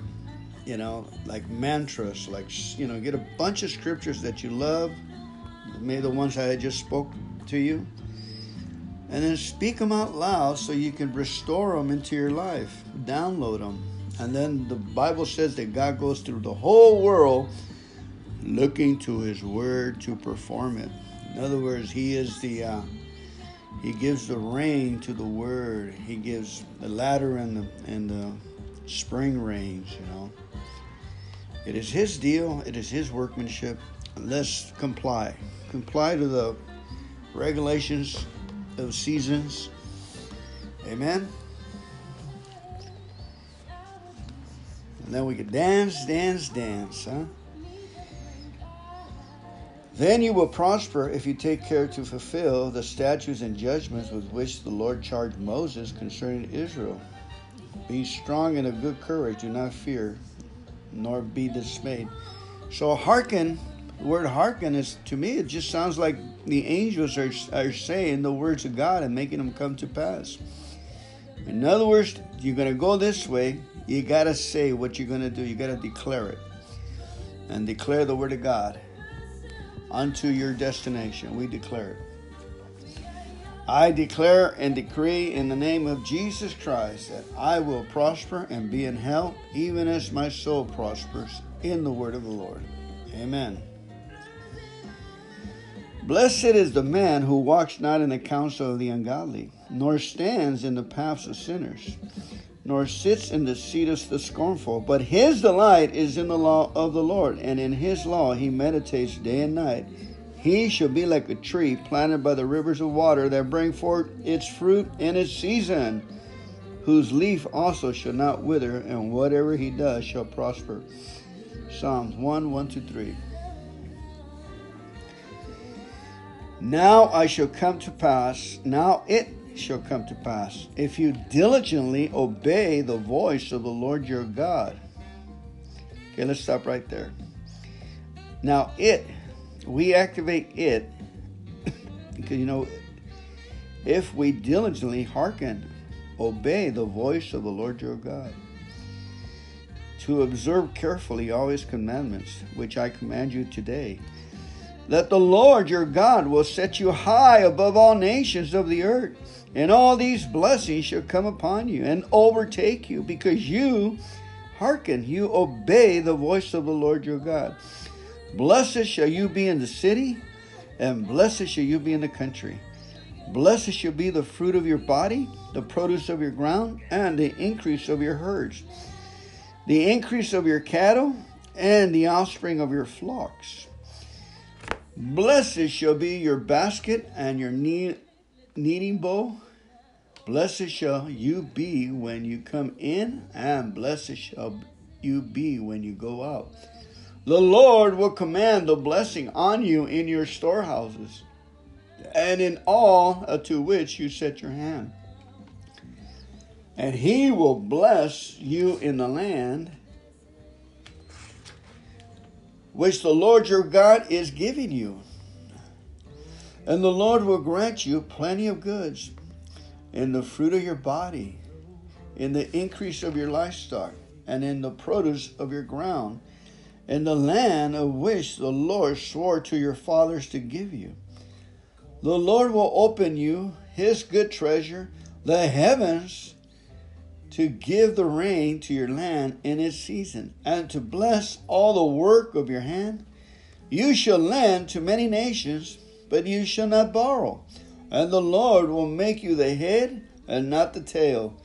You shall be above only and not beneath. If you heed the commandments of the Lord your God, which I command you today, and are careful to observe them. Deuteronomy 28, 1 through 6, and then 8, 13 to 23. There it is again. He's commanding us to heed. How do we carefully observe the words of God? By absorbing them. We absorb them first by saying them and reciting them, carrying them day and night, carrying a piece of paper with us. And then we're careful to observe them grow in us. We start seeing indicators. God starts doing things for us automatically that we couldn't do for ourselves. I was trying to pull an old radio out of an old truck because I have a 20-year-old pickup truck. And it was raining, and I just happened to be by the pick and pull here in El Monte. I live in Glendora. And I went in there, and all these tough hombres were all in the little rain's not gonna. It was flooding. It was rain. It was coming down so bad I had to jump in one of those abandoned truck. But luckily it was one like mine, and I started pulling little plastic parts and things that I needed from the dash. My old one was falling apart. And I noticed the radio, and I tried to pull the radio out. I said, well, maybe I couldn't go anywhere, so I said, man, I looked at how to get the radio out on YouTube. But it needed nails, it needed wires to stick into the little slot. And I went in the rain, in the ground, looking for some nails and stuff. The water, the rain, and I'm just thanking God. I looked at the ground, I said, I believe I can find wires and nails that I need to stick into the slot so it'll let go of the radio. Anti-theft type of thing. And sure enough, as soon as I focused and looking at them, they showed up. They came out of nowhere. And that's been going on as childhood. And I used to not go to school in Echo Park, and I have nothing to fish with, but I have faith that I'm going to find a line. Not only did I find a line stuck on the bushes there, and I pulled it, but it had a hook and it had bait in it. Now you're going to say, Fernando. And then when I needed more hooks, I would do that. I would just focus and look at the ground, and I said, I need hooks, and I would just believe and just pause for a minute and just focus. And all of a sudden, man, they would come out of nowhere. All of a sudden I noticed a little line. I started putting a little line from the floor, and there would be more hooks and more lines tangled in there. Unhook them. And then one time I caught a carp. Can you imagine? They would stock the Echo Park Lake. And as a little kid with a little hand string, stuff I found, caught myself a carp. And an older man came. I guess he was 20. I must have been about 10 or 9 or something. And he helped me pull it in because the fish was too big for me, too big, too strong. And other guys wanted to trade me 2 fishes for 1. Oh, that poor fish. I don't know. I want to tell you what happened to that poor. I should have threw him back in. I tried to keep him like a goldfish. He jumped out in the middle of the night. The next morning, I found him on the floor, crisp as a sardine. And he was pretty big, at least 1.5 pounds. Okay, enough. Oh, anyway, I didn't get the radio. On Wednesday, one of my buddies called me up and says, hey, I'm coming over. Come over for coffee. And we did prayers and we did readings. You know, we do with my friends what I'm telling you what to do. We hearken unto some words into the air. And we recorded them and I put them on here. They're called Zoom. Put them on Zoom also. Anyway, he tells me, well, I bought a radio for my dad for Christmas. He says, I'm going to install it on his 2003 250 F-150. No, 250 Ford. And I said, I was just at the junkyard, I told him. I was trying to pull this radio out, and I couldn't get it out. He goes, well, I ordered the tool, he says. And come on over, help me pull it out, and I'll give you my dad's radio. Which was a lot better than my radio. It was newer. It was top of the line. It had a CD player. Mine didn't have a CD player. Mine's I couldn't see it was so worn out, I couldn't see the little bitty lights of what time it was and what station it was. Make a long story short, God did for me what I couldn't do for myself, folks. See? I have evidence. Things pop up. You know, and he pulled out. I just filmed him doing it, and then we slapped it in my truck, and we had a little modifying here or there. It went right in because it's the same make, and I have a beautiful. And I'm wondering, I wonder if I can do this in a whole pickup truck. That God will do for me what I couldn't do myself. So I'll get back to you. I'm just experimenting with the Word of God, faith, evidence, and believing. Focus. So now the thought came to me is to go over there on my chair and go sit in front of a brand new pickup truck and just look at it and get it in my soul. What do you think about that? Focus. Okay. This is getting to be a long recording. Okay, let's see. Matthew 6:33 says, but you seek first the kingdom of God and his righteousness, and all these things shall be added to you. There it is. Proverbs 16:3. Commit your works to the Lord, and your thoughts will be established. Commit your works to the Lord, and your thoughts will be established. How do we do that? How do we commit our works to the Lord? Lord, I commit this day to you. May you help me and take it from me. Lord, that you may guide me through the day. I hear the word of God. I'm making a proclamation, okay? I listen to God's word. I get instruction, teaching. I have asked for wisdom to be my friend. I have asked for understanding to walk with me. Amen. Proverbs 24:3-4 says, through wisdom a house is built, and by understanding it is established. By knowledge, the rooms are filled with all precious and pleasant riches. Amen. Through wisdom, a house is built. Have you asked for wisdom to build your house? It's never too late, you know. Look at all the projects you got, all the things, and just say, thank you, Lord, for this situation. I need more wisdom. See, there's hope in wisdom. I need more wisdom, strength, and tranquility to figure this thing out, Lord. Help me. I can't do it. You got to say, Uncle, I can't do it on my own, Lord. It's obvious that I can't do it. I need your help. You know, if I could have done it, I would have done it a long time ago. Maybe the reason I can't do it is because I don't ask you. I don't give you the credit when I get it accomplished, Lord.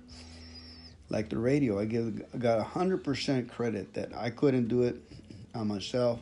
He did it for me. He's the Father. And I truly believe that he is blessing our actions. You know, we start walking to a journey and we've got a bottle of water and a pair of sneakers, you know, an extra pair. That tells God we're serious, we're headed, we're committed. He gets committed when we get committed. Somebody out there needs to hear it. Through wisdom, a house is built, and by understanding, it is established. You know, the word as understanding is that you stay away from sin, and the word established means that God has ordained it and has put a stake on the ground, and it's not going to move. That home is established by understanding, which understanding is of God. That we don't build it on sin. We build it on His righteousness and His glory and His honor. By knowledge, which is acting, knowledge, you act on knowledge. The edge, there's the edge. Know the edge. Divide the word in two. Know the edge, that's work. The rooms are filled with all precious and pleasant riches. Amen. Bring it on, Lord. We can handle it. Proverbs 24, 3-4. Or we can, if we can't handle it, we can give it away, right? 1 Kings 2, 2-3 says, I go the way of all the earth. Be strong, therefore, and prove yourself a man, and keep the charge of the Lord your God, to walk in His ways, to keep His statutes, His commandments, His judgments, and His testimonies, as it is written in the law of Moses, that you may prosper in all that you do and wherever you go. Whew! Amen. What a scripture. 1 Kings 2, 2-3. I charge you this day, go as a man, prove yourself a man, and speak the words of God into the air. Walk in His ways. Amen. Job 36:11.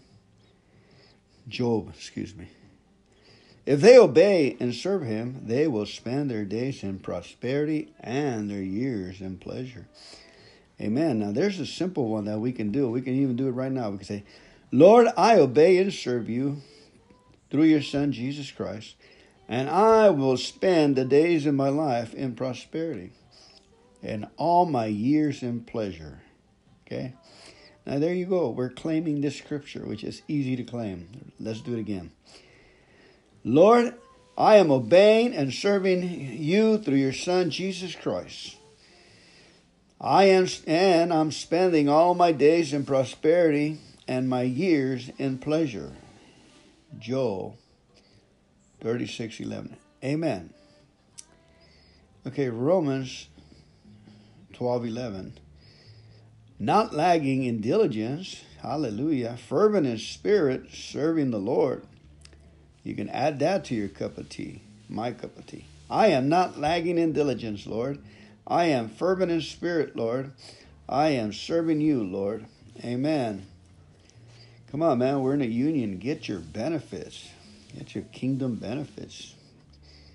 Get your blessings on.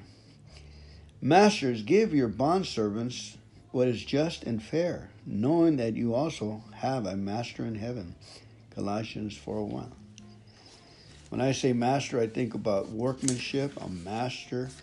God will teach us in the way that we should go, and His word will not fail us. We got to keep planting those seeds, though, and you know we do.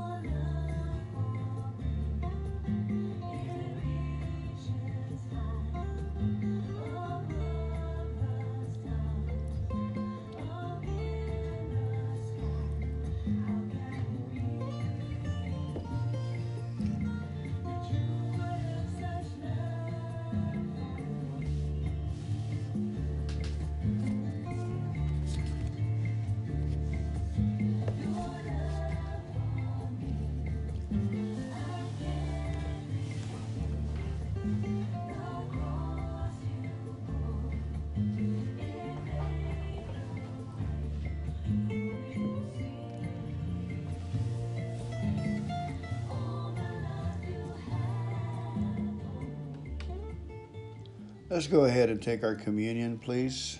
Go ahead and go get your cracker and your juice, and let's acknowledge Jesus Christ. Let's take communion in behalf of the whole earth, the whole world. You know, not necessarily anybody dying of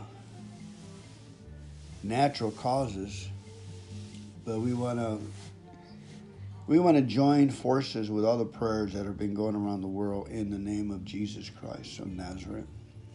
We are the body of Christ, and we pray for the other parts of the body.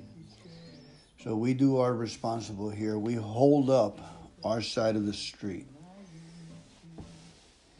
We believe that the Father will have us to do this. We believe it has His approval and His blessing. And His Son, Jesus Christ, said, "Do this in remembrance of me. Do this in remembrance of me." So we remember you, Jesus, that you died on the cross and were raised from the dead the third day. Miracles upon miracles. They whipped you. They broke your heart. Humanity broke your heart, Lord. They hurt you so bad, Jesus. They took all your blood out of you. They scourged your back with. Most all of us would have died with that kind of whipping. Would have died right on the thing. Thank you for your endurance. Thank you, Lord, for your physical fitness. Thank you for your tenacity, Jesus Christ, for going to the cross and loving us and doing that for us. Thank you for being the Lamb from the foundations of the world that takes away the sins. Jesus, thank you for giving your body for us. Your body. Now you live in us, Lord. Thank you for that incredible miracle, Lord, that you redeemed us from hell. We thank you for redeeming us, our Redeemer, our strong Redeemer. Thank you, Jesus Christ. Now let's take the body, take the bread. This is the bread. This is the body of Christ. Amen.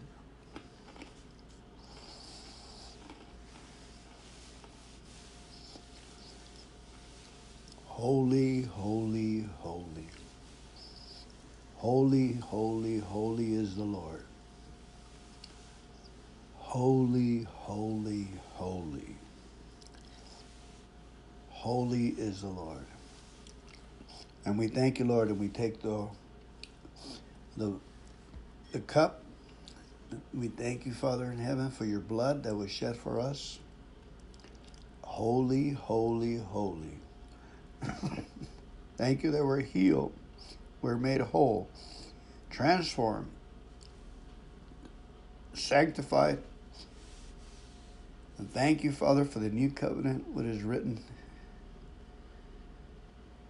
for us, Lord. And we thank you. Everyone partake of the blood of Jesus, the blood of Christ.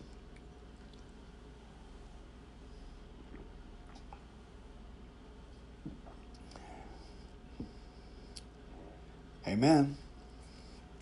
Thank you, Lord, for cleansing us and making us whole. In your name we pray. In the mighty name of Jesus Christ of Nazareth, we're made whole. Amen.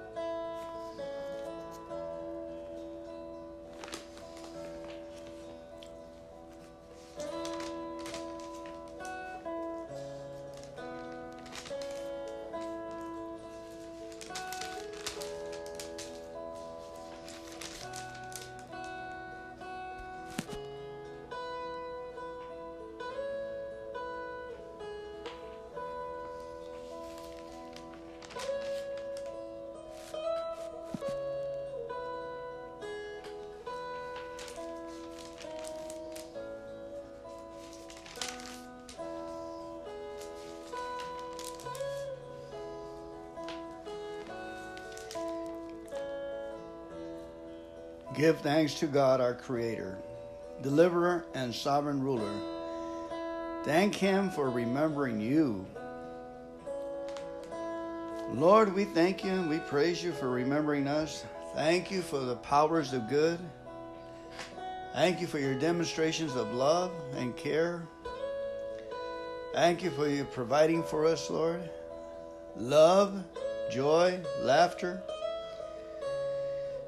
renewal, recovery. Thank you for providing for us all that we need, Lord. We thank you for these gifts today. Amen. We give thanks to our Creator, our Deliverer, and Sovereign Ruler. We thank Him for remembering us by reading the Psalms out loud. Psalm 136, 1 through 26. Give thanks to the Lord, for He is good. His faithful love endures forever. Give thanks to the God of gods. His faithful love endures forever. Give thanks to the Lord of lords. His faithful love endures forever. Give thanks to Him who alone does mighty miracles. His faithful love endures forever. Give thanks to Him who made the heavens so skillfully. His faithful love endures forever.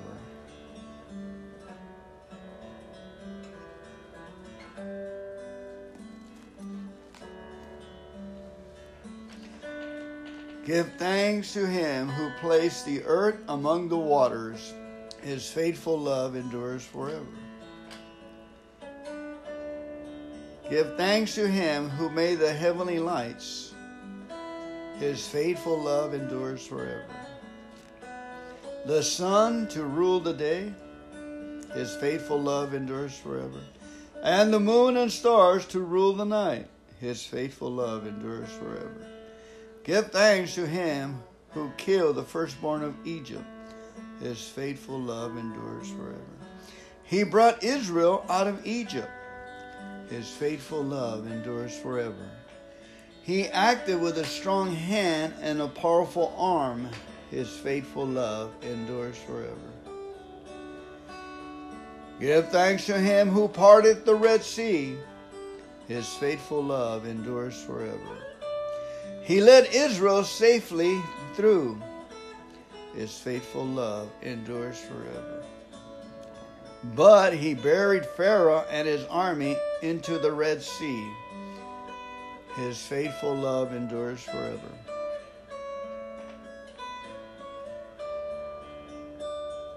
Give thanks to Him who struck down mighty kings. His faithful love endures forever. He killed powerful kings. His faithful love endures forever. Sihon, king of the Amorites, His faithful love endures forever. And Og, king of Bashan, His faithful love endures forever. God gave the land to those kings as an inheritance. His faithful love endures forever. A special possession to His servant Israel. His faithful love endures forever. He remembered us in our weakness. His faithful love endures forever. He saved us from our enemies. His faithful love endures forever. He gives food to every living thing. His faithful love endures forever. Give thanks to the God of heaven. His faithful love endures forever. A special possession to His servant Israel. His love endures forever. God gave the land of the kings as an inheritance. He remembered us in our weakness. He saved us from our enemies. He gives food to every living thing. Give thanks to the God of heavens. Give thanks to the God of gods. Give thanks to the Lord of lords. Give thanks to Him who alone does mighty miracles. Give thanks to him who made the heavens so skillfully. Give thanks to him who placed the earth among the waters. Give thanks to him who made the heavenly lights, the sun to rule the day, and the moon and stars to rule the night. Give thanks to him who killed the firstborn of Egypt. He brought Israel out of Egypt. He acted with a strong hand and powerful arm. Give thanks to him who parted the Red Sea. He led Israel safely through, but he hurled Pharaoh and the army into the Red Sea. Give thanks to him who led his people through the wilderness. Give thanks to him who struck down mighty kings. He killed powerful kings, Sihon, king of the Amorites, and Og, king of Bashan. God gave the lands of these kings as an inheritance, a special possession to his servant Israel. He remembered us in our weakness. He saved us from our enemies. He gives food to every living thing. Give thanks to the God of heavens.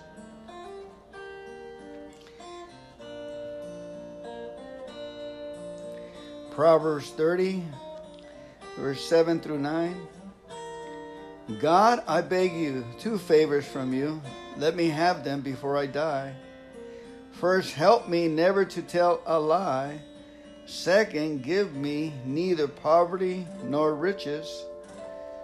Give me just enough to satisfy my needs. For if I grow rich, I may deny you and say, who is the Lord? And if I am too poor, I may steal and thus insult God's holy name. The word of the Lord.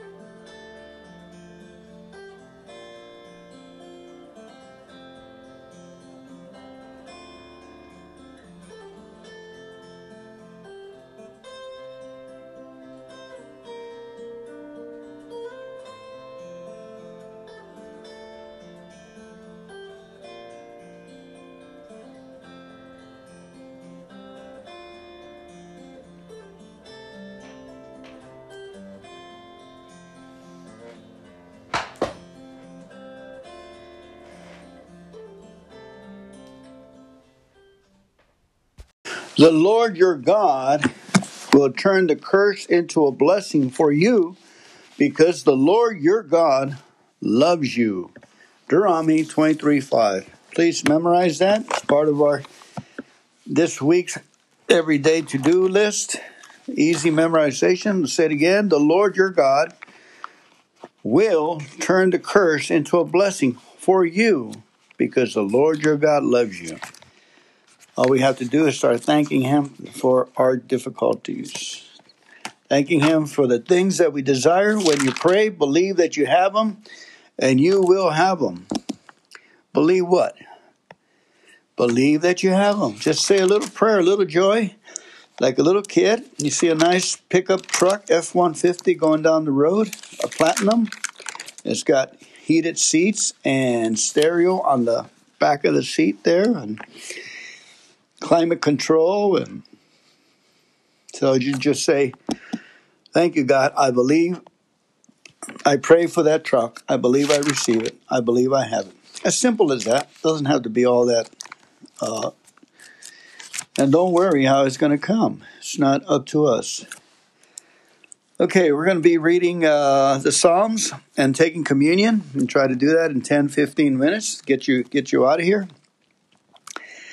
Crying out to God in our need, we ask God to deliver us from those who pour against anguish upon us. Those that pour anguish upon us. Remember, at Al-Anon, we don't take the world's woes on our shoulders. We thank God for their anguish. Okay, we thank God for the people that are always suffering anguish. We don't pay their bills. You know, if you are doing it, just start thanking God that you're doing it. Start thanking God for the person that's eating your lunch. And most likely it's about 80 of us, 80% of us. We have someone clinging on to us. Or we may be the clinger. You know, we're relying too much on somebody. And we've been weaned. They've been weaned. In other words, I bumped into a couple when I was selling real estate door to door, and they were both sitting down having coffee, looking into the atmosphere, you know, the beautiful spring morning. I came by and he says, IRS? I said, no. Government? I said, no. And he kept going this long list. Politician? I said, no. I said, real estate. Would you like to sell your house? And then he said, I said, boy, you look very tranquil and everything. He goes, yeah, we kicked all our kids out at 18 years old, and we're enjoying our love and our lives and our home. I go, do they want to come back in? Every once in a while, but we don't allow it. And how are they doing today? I asked. They're doing great. They're fencing for themselves. You know, we threw them into the ocean and tell them, look, either you swim or you drown. They learn to swim, and they learn to teach others how to swim. Excuse me, getting off topic here. Al-Anon is a great institution for us to get educated. We just need more information and more fortitude and prayer to help others, help others, help others, help others, help others, help others. That's how the miracles and the blessings come. So we go to learn so we can help others, help others. Here we go. Psalm 137, verse 1 through 9. Besides the rivers of Babylon, we sat and wept as we thought of Jerusalem. We put away our harps, hanging them on the branches of the poplar trees. For our captors demanding a song from us, our tormentors insisted on a joyful hymn. Sing unto us the songs of Jerusalem, they say. But how can we sing the songs of the Lord while in a pagan land? If I forget you, O Jerusalem, let my right hand forget how to play the harp. May my tongue stick to the root of my mouth if I fail to remember you, if I don't make Jerusalem my greatest joy. O Lord, remember what the Edomites did in the day the armies of Babylon captured Jerusalem. Destroy it, they yell. Level it to the ground. O Babylon, you will be destroyed. How happy is the one who pays you back. How happy is the one. Happy for what you have done to us. Happy is the one who takes your babies and smashes them against the rocks. Proverbs 30, verse 10. Never slander a worker to the employer, or the person will curse you and you will pay for it. Never slander a worker to the employer. All right. Let's take communion. Father, we thank you for the body of Christ. We thank you for this bread that Jesus died for us on the cross. Thank you. He given us his body for us so that we may live again. Thank you for this body of Jesus Christ and the bread, his life. The body of Christ. Amen.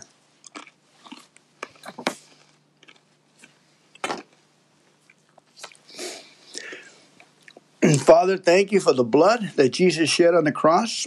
We drink the blood, the wonderful water that Jesus was baptized in the river Jordan. We thank you for the water.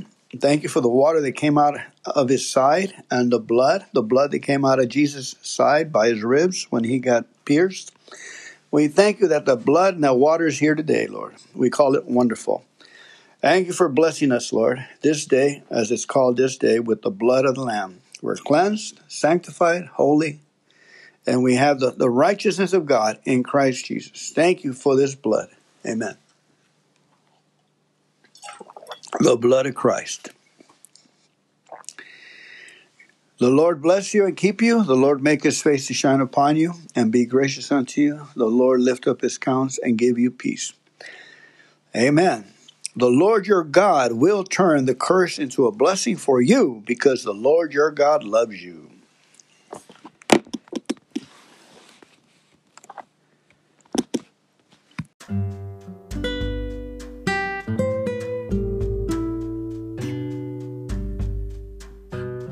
Good morning. Welcome to today's Bible study. We're going to be praying the Psalms, Psalm 142, verses 1 through 7. If you'd like to go along, please get your Bible. So I hope you're having a great day today. Thank you for coming into today's podcast. Merry Christmas. I'm going to pronounce a blessing on you. May the Lord bless you and keep you, make his face to shine upon you, be gracious unto you, lift up his countenance and give you peace. May he establish you in every good way, cause you to walk in victory. Thank God. Sing out loud for your hurts. Sing out loud for your complaints. Sing out loud for your for the people that mistreat you and do you wrong. Because you love the Lord God. You know, just sing it out. Sometimes just a song of rage, a song of dissatisfactions, of it just, you know, it's like punching bag, you know, just get it out into the spirit. I went to the desert, to Palm Springs yesterday. I live in Los Angeles, and I drove to, I got a call, and they needed, the moving company did not want to deliver a stove, a brand new stove because they were too busy and it was too far away, and it was yesterday.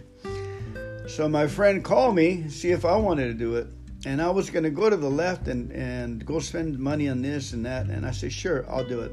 And, you know, it paid fairly well. It's, if you don't calculate your hours. But it seemed like it was God's will for me. So I went, and it was almost a 3-hour drive. I got it done, accomplished it, brought it back, left some reading material with the cat there, with the family, and I felt good. I came back. What was the point? I forgot the point. The point is, I made some money, and I had a Jewish pastrami sandwich in Palm Springs, and I brought my friend one back too, the one who gave me the tip. So life is good. God does for us what we can't do for ourselves. Like in Ephesians, it talks about, remember that verse that's hard to believe in Ephesians 3:20? It says that God will do for us what we cannot do for ourselves. It would behoove us to memorize that, because we need to enlarge, our imagination.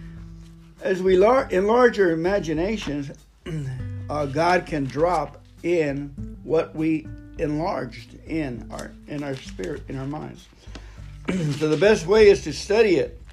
Study the promise, and you will get the promise. Is that hard to do? You say you need resources? Study what it says, that God will provide resources, and you will get what you study. Is that hard? Is that too hard to get on our knees and to ask God for progress, good choices? Here we go. Verse 20, 3:20 says, now to him who is able to immeasurably more than all we can ask or imagine, according to his power that is at work within us, to him be glory in the church in Christ Jesus through all generations, forever and ever. Amen. That's the NIV. Let me go ahead and read it in the Amplified Bible. It says, now to him in consequence of the actions of his power that is at work within us, is able to carry out his purpose and do super abundantly far above and above all that we dare ask or think, indefinitely beyond our highest prayers and desires, thoughts, hopes, or dreams.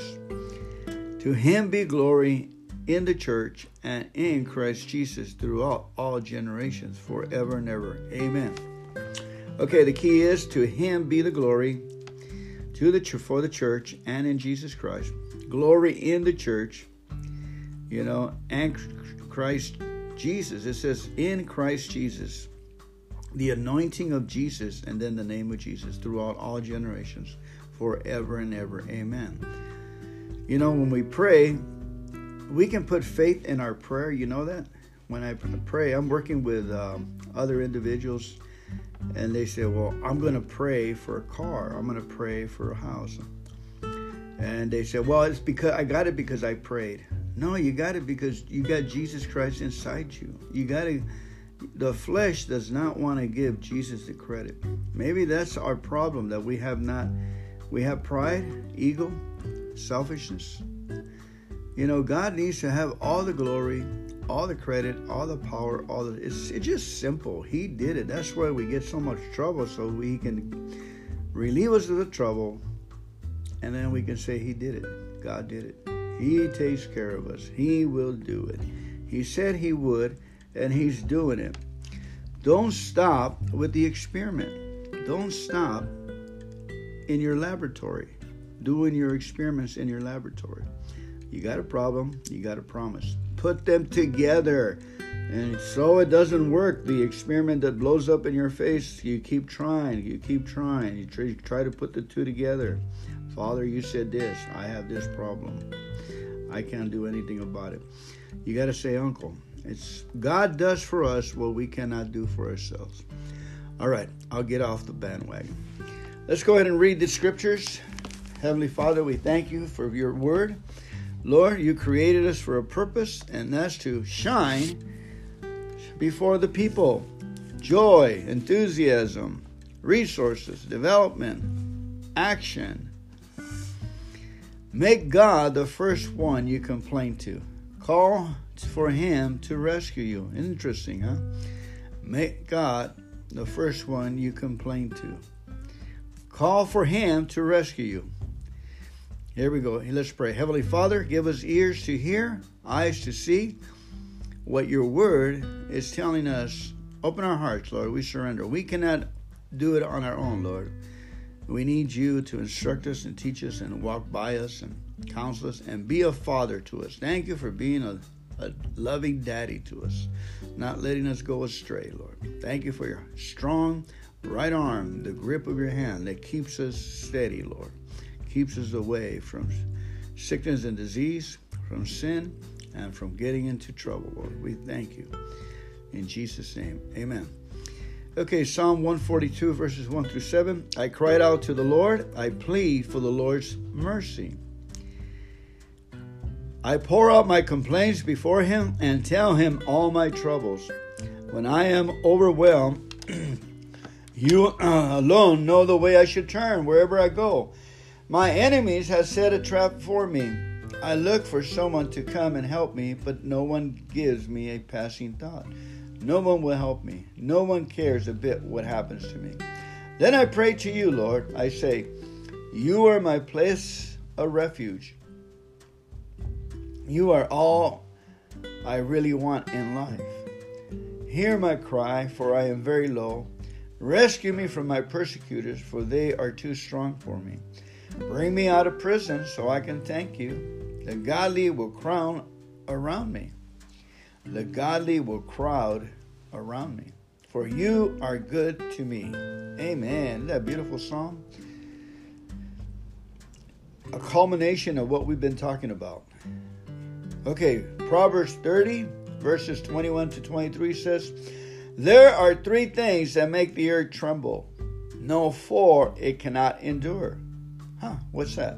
When a slave becomes a king, An overbearing fool who prospers. Whoa. A bitter woman who finally gets a husband. Whoa. I feel sorry for him. A servant girl who supplants her mistress. Oh, man. That happens all the time, guys. Hopefully it stays away from us. The earth cannot endure. A slave who becomes a king. An overbearing fool who prospers. A bitter woman who finally gets a husband. A servant girl who supplants her mistress. Isn't it amazing that a fool can use the principles of success to prosper? Right? You would think he couldn't prosper. He's not bright enough, huh? Amen.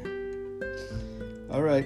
So we put our trust in the Lord. Let's pray. Heavenly Father, we put our trust in you, Lord God. Thank you, Lord, that we once played the fool. We once played, Lord God. We just ask you for the great exchange, Lord. Our weaknesses for your strength. Our weaknesses for your power. I cannot do it, Lord. I cannot do it on my own. I need your help, Lord. I need your help. Strengthen me, Lord God, to go out there and do your purpose, Lord. Rejoice. This is the day that the Lord has made. I will to rejoice in it and count my blessings and be glad in it. I will to acknowledge the Lord God. Surely he will come as the rains come, as the springs and the latter rains come to shower the earth. The Lord is come. Amen. Hosea 6:8. God bless you guys. Have a great time. Give them heaven. Merry Christmas.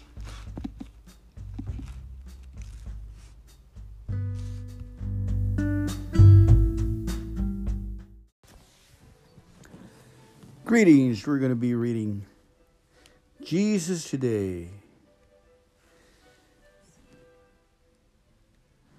That's reading Jesus Today and Jesus Calling from Sarah Young for today, Christmas Eve. Let's see, December 24th. I speak to you from the depths of eternity. Before the world was formed, I am. You hear me in the depths of your being, where I have taken up residence. I am Christ in you, the hope of glory. I, your Lord and Savior, am alive within you. Learn to tune in to my living presence by seeking me in silence. As you celebrate the wonder of my birth in Bethlehem, celebrate also your rebirth into eternal life. This everlasting gift was the sole purpose of my entering your sin-stained world. Receive my gift with awe and humility. Take time to explore the vast dimensions of my love. Allow thankfulness to flow freely from your heart in response to my glorious gift. Let my peace rule in your heart and be thankful. Allow thankfulness to flow freely from your heart in response to my glorious gift. Let my peace rule in your heart and be thankful. Alrighty, and now Jesus Today. Though you have seen many troubles, many bitter, you will restore my life again. Though you have made me see troubles, many and bitter, you will restore my life again. You will increase my honor and comfort me once again.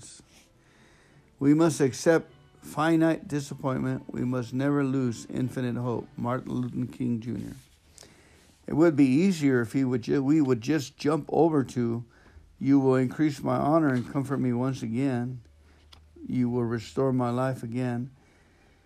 I believe it's because we don't seek the Lord enough, or quality prayer and seeking the heavens, like saying 3 Our Fathers in desperation early in the morning on our knees. That should hit God's heart and counsel.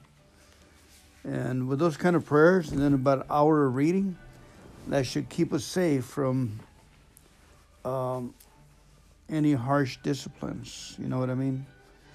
Reading the Psalms is beautiful because it keeps you in a place of kingdom safety.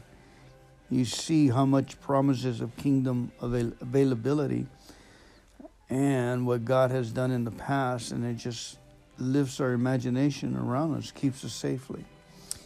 Amen. That's my experience, not a fact. It's my experience. I mean, not a theory. It is my facts, what I experience. Here we go. Jesus today. I hope that makes sense. Sarah Young. The light that shines on in darkness, for the darkness has never overpowered it. The light shines on in the darkness, for the darkness has not overpowered it, put it out or absorbed it or appropriated, and is unreceptive to it. John 1:5 Amplified. Trust in the Lord, trust in Him at all times, O people, pour out your heart to Him, for God is our refuge. Psalm 62:8. Take a ride in the car and just let it out, whatever is troubling you. Our Father can handle it. Do all things without complaining and disputing, that you may become blameless and harmless, children of God, without fault in the midst of a crooked and perverse generation, among whom you shine as lights in the world. Philippians 2:14 and 15. I am the light that shines on in the darkness, for the darkness has never overpowered it, and it never will. When multiple problems are closing in on you, the light of my presence may seem like a dim memory. If you are feeling distance from me, it's time for you to stop everything and pour out your heart to me. Carve out some time and space to talk with me about your problems and your feelings. Let me help you carry your burdens and show you the way forward. No matter how much darkness you see in the world around you, my light continues to shine on, for it is infinitely more powerful. Because you are my child, this light shines not only upon you, but also within you. You live in the midst of a crooked and perverse generation, and this is the perfect backdrop for you to shine as light in the world. Take time to bask in my radiant presence. Let my boundless energy recharge your strength so you can blaze boldly in the darkness around you. Amen and amen. One more. Lean on, trust in, and be confident in the Lord with all your heart and mind, and do not rely on your own insight or understanding. Proverbs 3:5 Amplified. Lean on, trust in, and be confident in the Lord with all your heart and mind. Okay, for me, this is obedience. It says, do not rely on your own insight or understanding, wondering why the problem is happening. So we just praise the Lord and thank Him for the problem that is eating your lunch, and confident in the Lord with all our heart. That's obedience, and praising Him with all our strength and might, even though we don't understand, or maybe we do understand why the evil is coming against us, but we just praise the Lord and give Him thanksgiving. Our attitude is to seek Him and praise Him with all our heart. Amen. Obedience. Okay, moving on. Hebrews 2:10. It was fitting for Him, for whom all things and by whom are all things, in bringing many sons to glory, to make the captain of their salvation perfect through suffering. Hebrews 2:10. Our light and monetary troubles are achieving for us an eternal glory, for that overweighs them all. 2 Corinthians 4:17. Lean on, trust in, and be confident in me, Jesus. The more challenging your life circumstances, the more you need to affirm and lean on your confident trust in me. During difficult times, your natural tendency is to rely heavily on your own understanding. However, your human understanding is not up to this task. It will fail you time and time again. You have every reason to be confident in me. I am the creator and sustainer of the universe, and I am in charge of every aspect of your life. Because the world is in such a fallen condition, it may seem as if I am not in control. I could end all suffering instantly by destroying the earth and taking my children home, but I am waiting to bring many sons and daughters to glory. So take heart as you live in this broken world, believing that my eternal purposes are being worked out through your difficulties. Your troubles are part of my majestic master plan, and they are achieving an eternal glory that far outweighs them all. Amen and amen.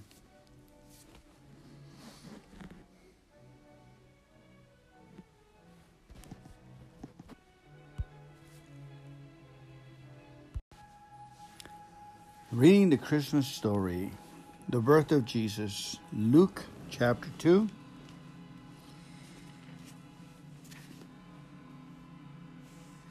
At the time, the Roman Emperor Augustus decreed that a census should be taken throughout the Roman Empire. This was the first census taken when Quirinius was governor of Syria. All returned to their own towns to register for the census. And because Joseph was a descendant of King David, he had to go to Bethlehem in Judea, David's ancient home. He traveled there from the village of Nazareth in Galilee. He took with him Mary, his fiancée, who was obviously pregnant by this time. And while they were there, the time came for her baby to be born. She gave birth to her first child, a son. She wrapped him snugly in strips of cloth and laid him in a manger, because there was no room for them in the village inn. That night, some shepherds were in the field outside the village, guarding their flocks of sheep. Suddenly, an angel of the Lord appeared among them, and the radiance of the Lord's glory surrounded them. They were terrified, terribly frightened. But the angel reassured them. "Don't be afraid," he said. "I bring you good news of great joy for everyone. The Savior, yes, the Messiah, the Lord, has been born tonight in Bethlehem, the city of David. And this is how you will recognize him. You will find a baby lying in a manger, wrapped snugly in strips of cloth." Suddenly, the angel was joined by a vast host of others, the armies of heaven, praising God, saying, "Glory to God in the highest heaven, and peace on earth to all whom God favors." Glory to God in the highest heaven, and peace on earth to all whom God favors. When the angel had returned to heaven, the shepherds said to each other, "Come on now, let's go to Bethlehem. Let's see this wonderful thing that has happened, which the Lord has told us about." They ran to the village and found Mary and Joseph, and there was the baby, lying in the manger. Then the shepherds told everyone what had happened and what the angel had said to them about this child. All who heard the shepherd's story were astonished. But Mary quietly treasured these things in her heart and thought about them often. The shepherds went back to their fields and flocks, glorifying and praising God, for the angels had told them what was happening, and because they had seen the child just as the angels had said.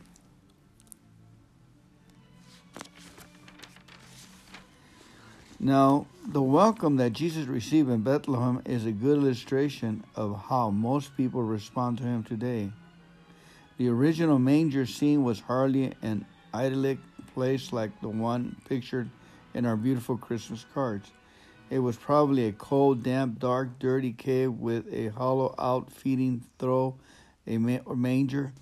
In the original manger scene, Jesus entered a world unfit for his royal presence.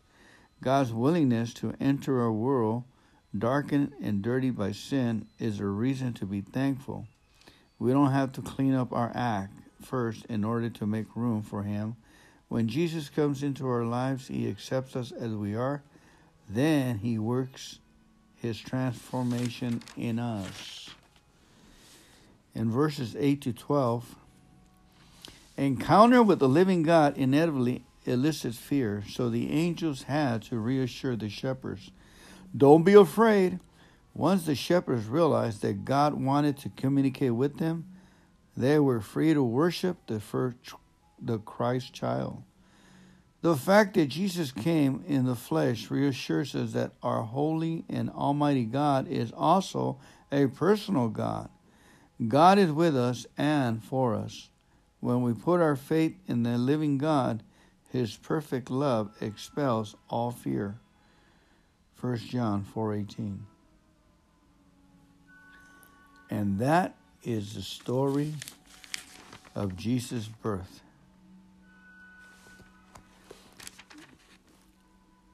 Amen. Merry Christmas, everyone. Merry Christmas. May the love of Christ be in your heart. And His transforming love and power is in us. Where God is, there is no need. Where the Lord's word is, only good can manifest.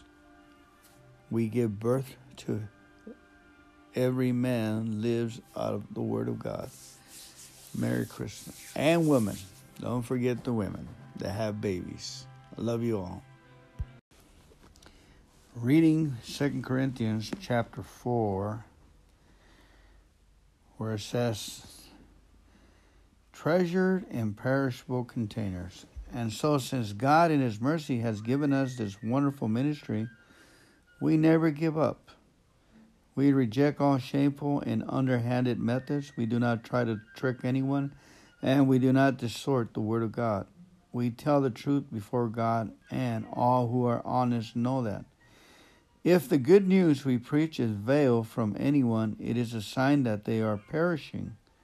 Satan, the god of this evil world, has blinded the minds of those who don't believe, so they are unable to see the glorious light of the good news that is shining upon them. They don't understand the message we preach. They don't understand the message we preach about the glory of Christ, who is the exalted likeness of God. We don't go around preaching about ourselves. We preach Christ Jesus. The Lord, all we say about ourselves is that we are your servants because of what Jesus has done for us. For God, who said, let there be a light in the darkness, let there be light in the darkness, has made us understand that this light is the brightness of the glory of God, that it is seen in the face of Jesus Christ. But this precious treasure, the light and power that now shines within us, is held in perishable containers, that is, in our weak bodies, so everyone can see that our glorious power is from God and is not our own. We are pressed on every side by troubles, but we are not crushed and broken. We are perplexed, but we don't give up and quit. We are hunted down, but God never abandons us. We get knocked down, but we get up again and keep going. Through suffering, these bodies of ours can constantly share in the death of Jesus, so that the life of Jesus may also be seen in our hearts. In verses 3 to 4, if we are not willing to recognize the sin in our lives, we refuse to see the truth and cannot accept the gift of forgiveness that God offers us through a relationship with Jesus Christ. If we reflect honestly in our lives, God will help us see where we need to change. Then we can confess our sins and trust Jesus to forgive us and empower us to make the needed change. Verses 8 through 11, hard times tend to either crush and delusion us or challenge us and stimulate us. It is hard for us to keep going when the going gets tough, but it can be a real encouraging to know that God is with us in the midst of the trials we face, and that He can use even our weaknesses for His glory. In fact, as others see God's work in our lives, they may again have the courage to face and conquer their own sins and areas of weakness with God's powerful help. And the way I conquer all my weaknesses in my situation, I implore God's help by saying, I thank you, God, I'm a misfit. I thank you, God, I messed that one up. I thank you, God. I thank him for my mishaps, my fears, and he comes and he helps me in my weakness. That's the great exchange. Thank you, God. Okay, welcome to today's podcast. We're going to be reading Ezekiel 38. I have my friend Mike here. He's going to lead us off on the reading and give us a little synopsis of what's going on with today's demonstrations. All right, so first of all, Fernando, I'd like to start off with a prayer. Alrighty. Father God, we come to you in the name of Jesus, and we just thank you, Lord, for this opportunity to sit back in the nice weather and enjoy a little reading. Thank you, Lord, for our health and our well-being. Father, we continue to pray for our country and this world and this pandemic and virus. Always praying, always turning it over to God. Father, it's in the name of Jesus that we're here right now, and we're thankful and grateful for all that he does. And that is in Jesus' name we pray. Amen? Amen. So from my understanding, Ezekiel 38 is pretty much talking about today's events and what's going to transpire. And it's kind of hard to decipher, I guess, sometimes when you're reading from over 2,000 years ago and deciphering it for today. But a lot of the information in here pertains to what we got going on right now. So let me go ahead and start with the first couple paragraphs in Ezekiel 38. And the word of the Lord came to me, saying, Son of man, set your face against Gog of the land of Magog, the prince of Rosh, of Meshech, and of Tabul, and prophesy against him, and say, Thus says the Lord, Behold, I am against you, O Gog, chief prince of Rosh, of Meshech, and you, O Gog, chief prince of Rosh, of Meshech, and of Tabul.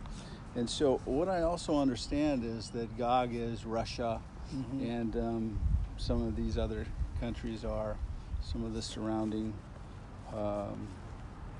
areas. You want to? Yeah, that's my understanding too.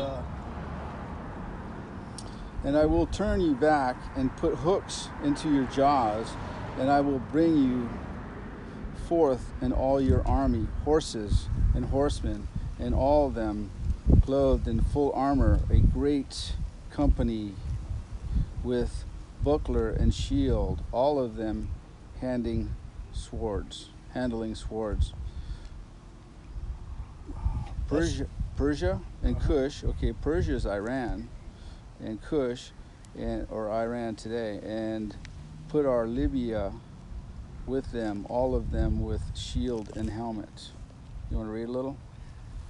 Yeah. Also, Gomer with all his troops, and Beth Togarmah from the far north with all his troops. Is that Egypt on those ones? The many nations? Yes, I believe so. Get ready, be prepared, you and all the hordes gathered about you, and take command of them. After many days you will be called to arms. In future years you will invade a land that has recovered from war, whose people were gathered from many nations to the mountains of Israel, which had long been desolate. They had been brought out from the nations, and now all of them live in safety. You and all your troops and the many nations with you will go up, advancing like a storm. You will be like a cloud covering the land. This is what the sovereign Lord says. On that day, thoughts will come into your mind, and you will devise an evil scheme. You will say, I will invade a land of unwalled villages. I will attack a peaceful, unsuspecting people, all of them living without walls and without gates and bars. I will plunder and loot and turn my hand against the resettled ruins and the people gathered from the nations, rich in livestock and goods, living at the center of the land. Yes. All right. Sheba and Dedan and the merchants of Tarshish will all, with all their lion-like cubs or satellite areas, shall say to you, have you come to take spoil? Have you gathered your host to take the prey, to carry away silver and gold, to take away livestock and goods, to take great spoil? Therefore, Son of Man, prophesy and say to Gog, thus says the Lord, in that day when my people Israel dwells securely with you, not now, it and be aroused. And you will come from your place out of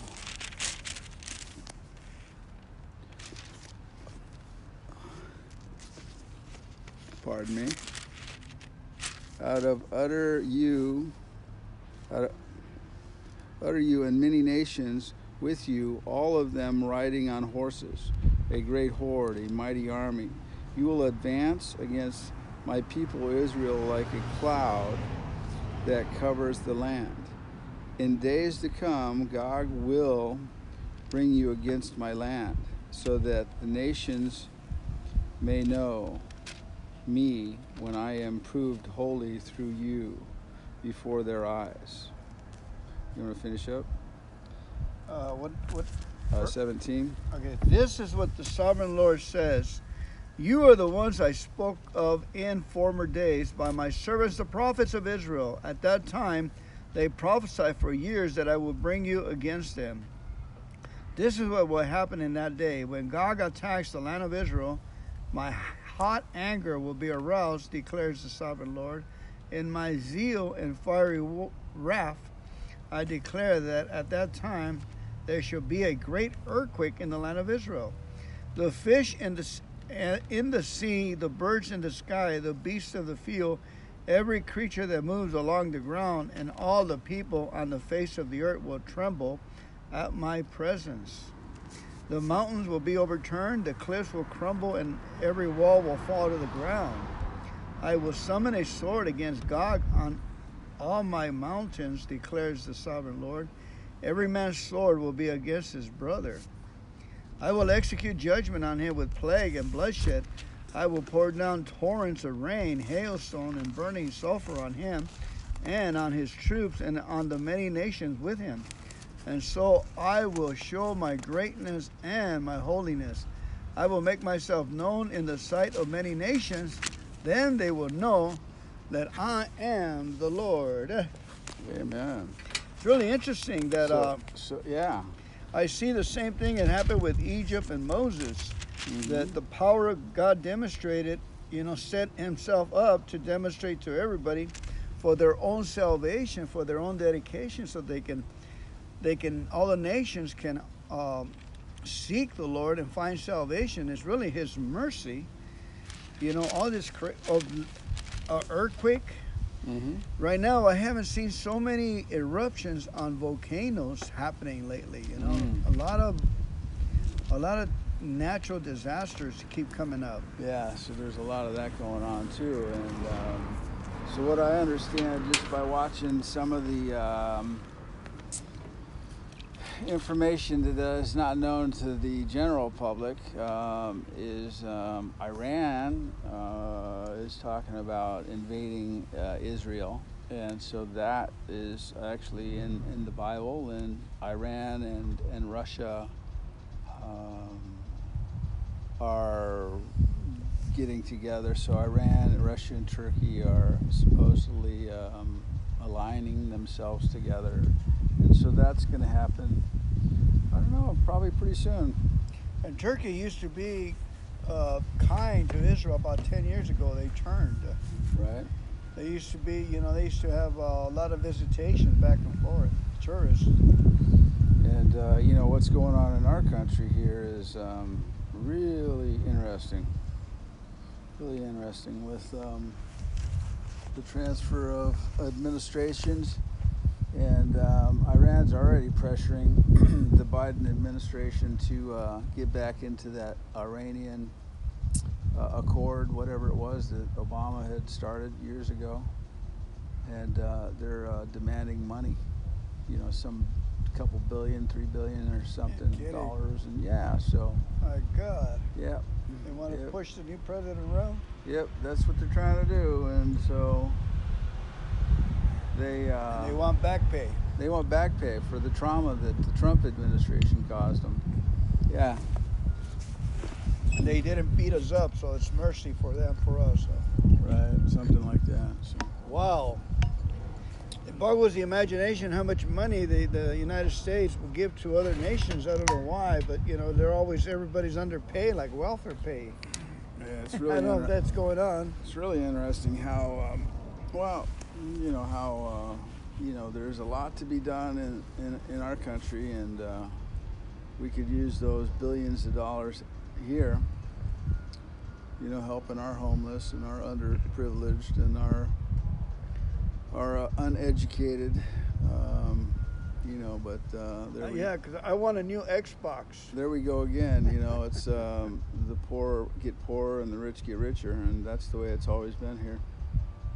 Yeah, all over the world. I'm sure the administration is always a good business people, and the money goes out for a reason. Probably for goods, or for. Because we get a lot of goods from all over the world. I don't know if we trade. Yeah. So we just want to thank God that we're not ignorant of the things to come. Our God shares with us. We walk with Him, and He shares what He's going to do, and He already said it in His Word. So. From the foundations of the world, we have peace of Jesus that gives us that peace that everything's going to be all right. We pray for the ones that need to be saved. We pray for those the widows and the orphans to be saved and to be taken care of. As we go through this, they're the ones who suffer the most. While men use their military powers against each other. So let's pray. Heavenly Father, we thank you, Lord God, for this time of your word. Be it unto us according to thy word, Lord God. Yes. We thank you for the pressure that's going on in Israel. We thank you for the protection and the covering of Israel, Lord God, in the heavens, and giving them military might.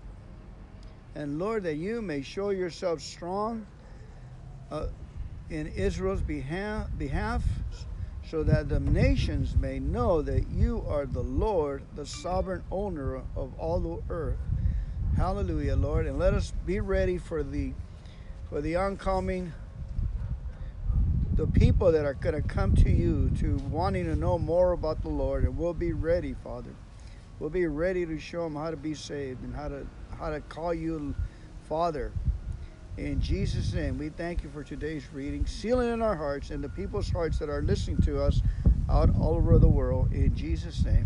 Amen. Amen. Amen. All right, that was pretty cool.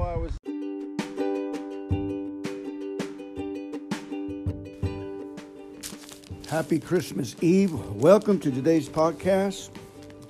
I expect that you're being blessed, encouraged, and counting all your benefits that are out of this world. Benefits that are in the past coincidental, that someone brought you a career path that was just a coincidence. You're at the right place at the right time. We just want to be thankful for the powers of good that are looking down onto us. We'll be grateful and thankful for the love God is shouting to us. Just like the sun, we stop and get 10 minutes of vitamin D synthesized. The same thing with prayer. We stop and get 10, 15 minutes of God's love and breathe in deep and say, Father, load me up with your love, please. Need more love today. And none of this frantic running around. Say, I used to be frantic delivering for Ralph's Grocery Company. I remember being up in the Oxnard area, up in making deliveries. And I saw McDonald's and an easy parking in the red with my 18-wheeler big rig diesel engine. So I left it running and I ran into the McDonald's and I said, I need a cup of coffee and and a couple of pies or whatever, just keep the sugar running and the boy there was slow. And I was getting irritant. And he looked at me. I guess he was, challenged. And he looked at me with love and those eyes. And I'm John. How can I help you? And I just melted right there. And his love got to me. And I was kind and enthusiastic. And I look at the cashier on the other side. They're looking at John and they smile. And I smile back. And my love for McDonald's, for their hiring, giving people. He was just so happy to have a job. So happy to be of service. And he displayed his love. Just like we were when we first got our job. Oh, we were so happy until we started getting a paycheck and paying a few of our bills. And the real self came out, huh? You know where you can stick your job. Thank God for forgiveness. Thank God I'm a misfit. Thank God I messed up. Anyway, we're off on the wrong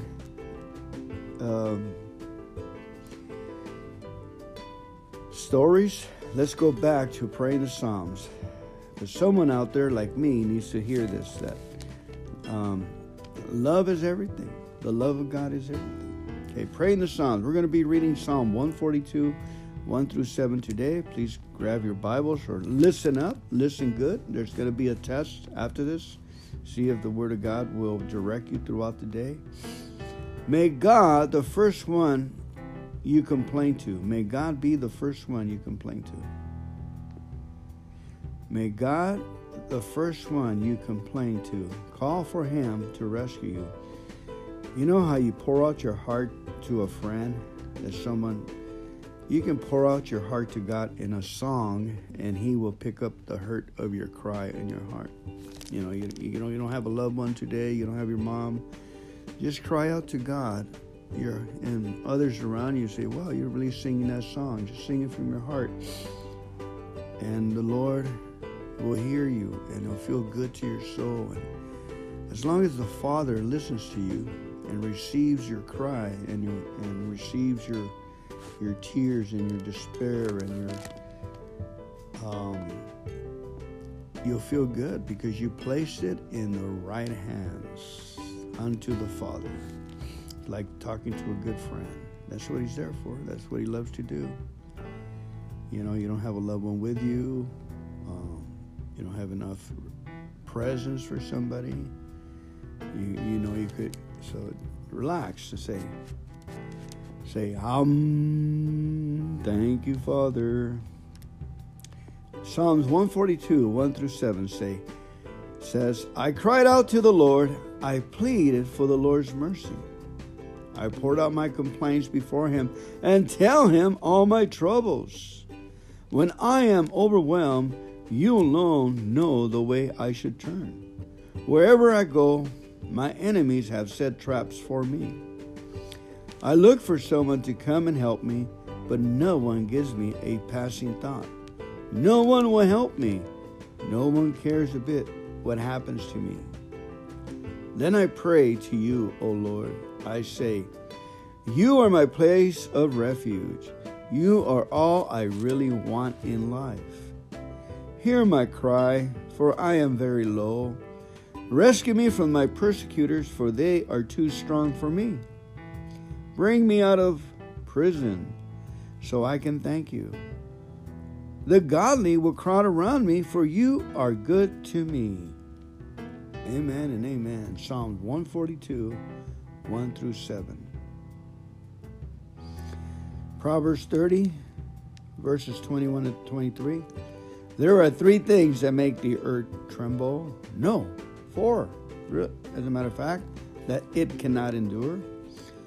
A slave who becomes a king, an overbearing fool who prospers, a bitter woman who finally gets a husband, and a servant girl who supplants her mistress. You know, this is yesterday's reading. I already did this. Funny, I don't remember it till I read a bitter woman who finally gets a husband part. Ha! All right, I'm going to record next days. The Lord bless you and keep you. We needed a double dose of the 23. I must have missed something. I'll have to go listen to it. God bless you. Have a great day. Thank you.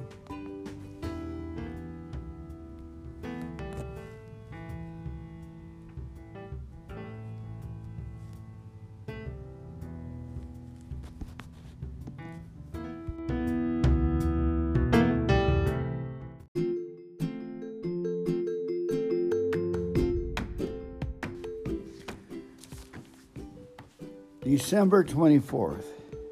God's blessings upon you.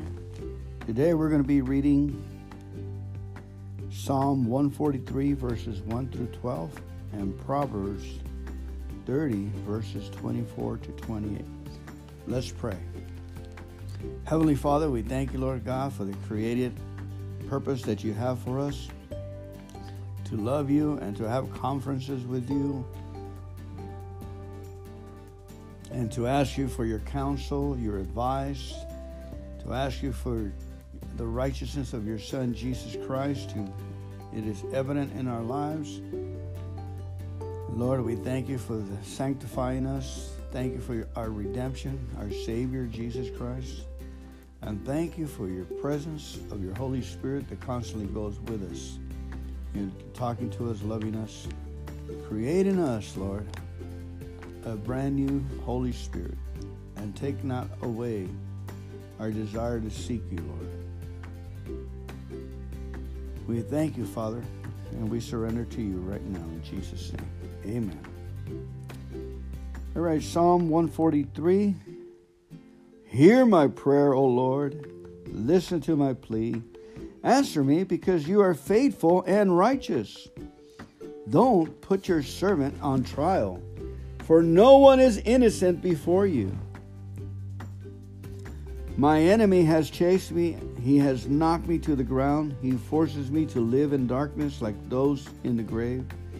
I am losing all hope. I am paralyzed with fear. I remember the days of old. I ponder all your great works and think about what you have done. I lift my hands to you in prayer. I thirst for you as parched land thirsts for rain.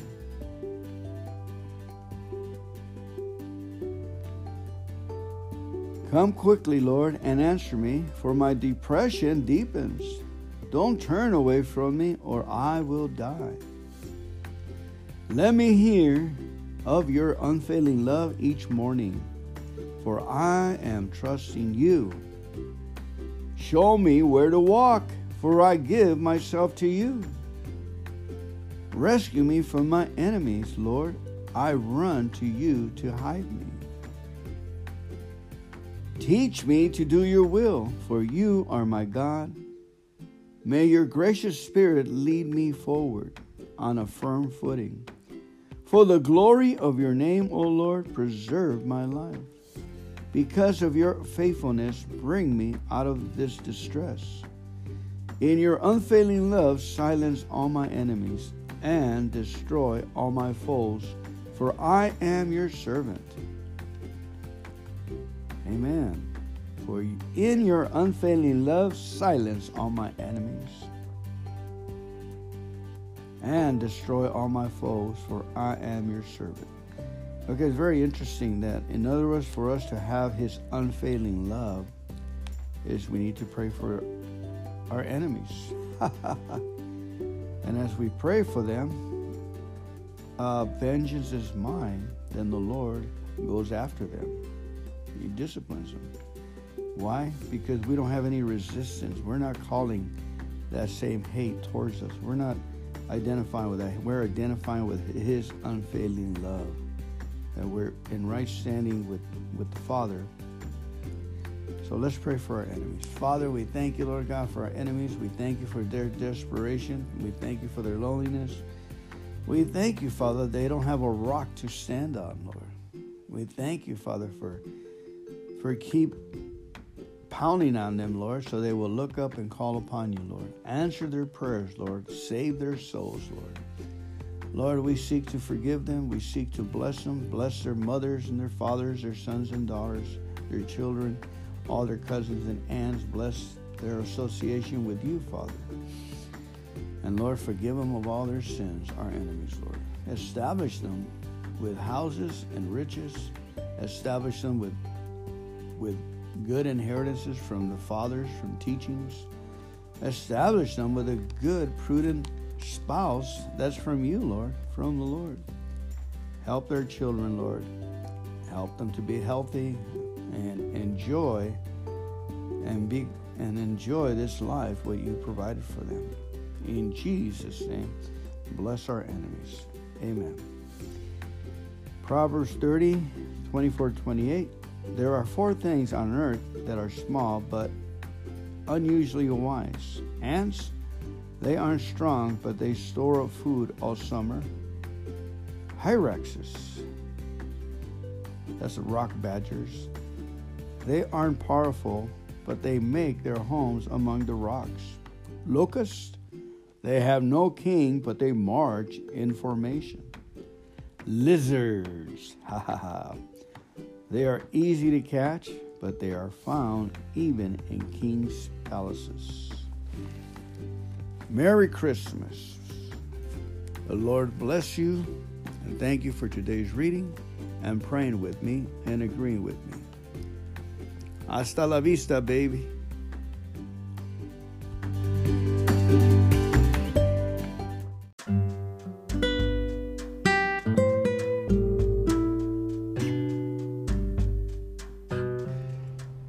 Welcome to today's podcast. We're going to be reading from Dottie Osteen's book today, Christmas Eve. May God bless you and keep you and make his face to shine upon you, be gracious unto you, lift up his countenance, and give you peace. Our scripture for today is found in Luke 2:14. Glory to God in the highest, the stairway to heaven. Let's pray. Father, your word declares that I am healed, and I confess and receive your healing touch today. Thank you that you brought Jesus down heaven's stairway to bring healing to our homes. You said, Lord, in Exodus 23:25, that because we serve you, you bless our food and water and take sickness from the midst of us. Glory to God in the highest, and we thank you for that. Amen. There is a story that says, on the first Christmas, God came down the stairway of heaven with a baby in his arms. I sometimes wonder if it was God's plan to send his son in the form of an infant because babies are just so irresistible. Dottie Osteen says, I love being a mother and a grandmother. There is something so special about bringing life into the world. When our first daughter was born, the doctor says she has something similar to cerebral palsy. This is when we discovered that sickness was of the devil. I love the Bible, but suddenly I was disinterested in what Jesus did for babies in the Bible. I wanted to know what he would do for my baby. John and I learned that God has not afflicted our baby. We met Jesus, the healer. Jesus said, for I came down from heaven not to do my own will, but the will of him that sent me. John 6:38. We learned to confess health and healing over our baby daughter.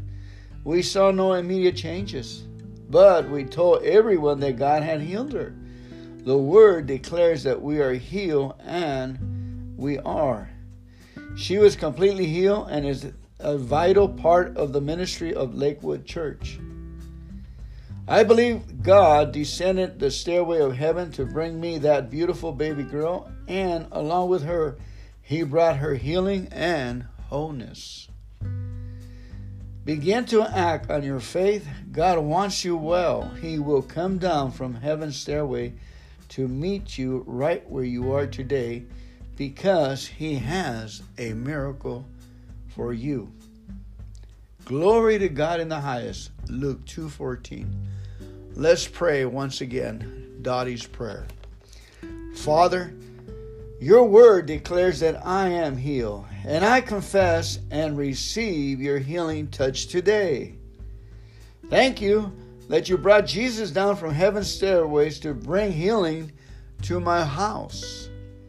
You said in Exodus 23:25 that because we serve you, you bless our food and water and take sickness from the midst of us. Glory to God in the highest. In the mighty name of Jesus Christ of Nazareth, we are healed. Amen.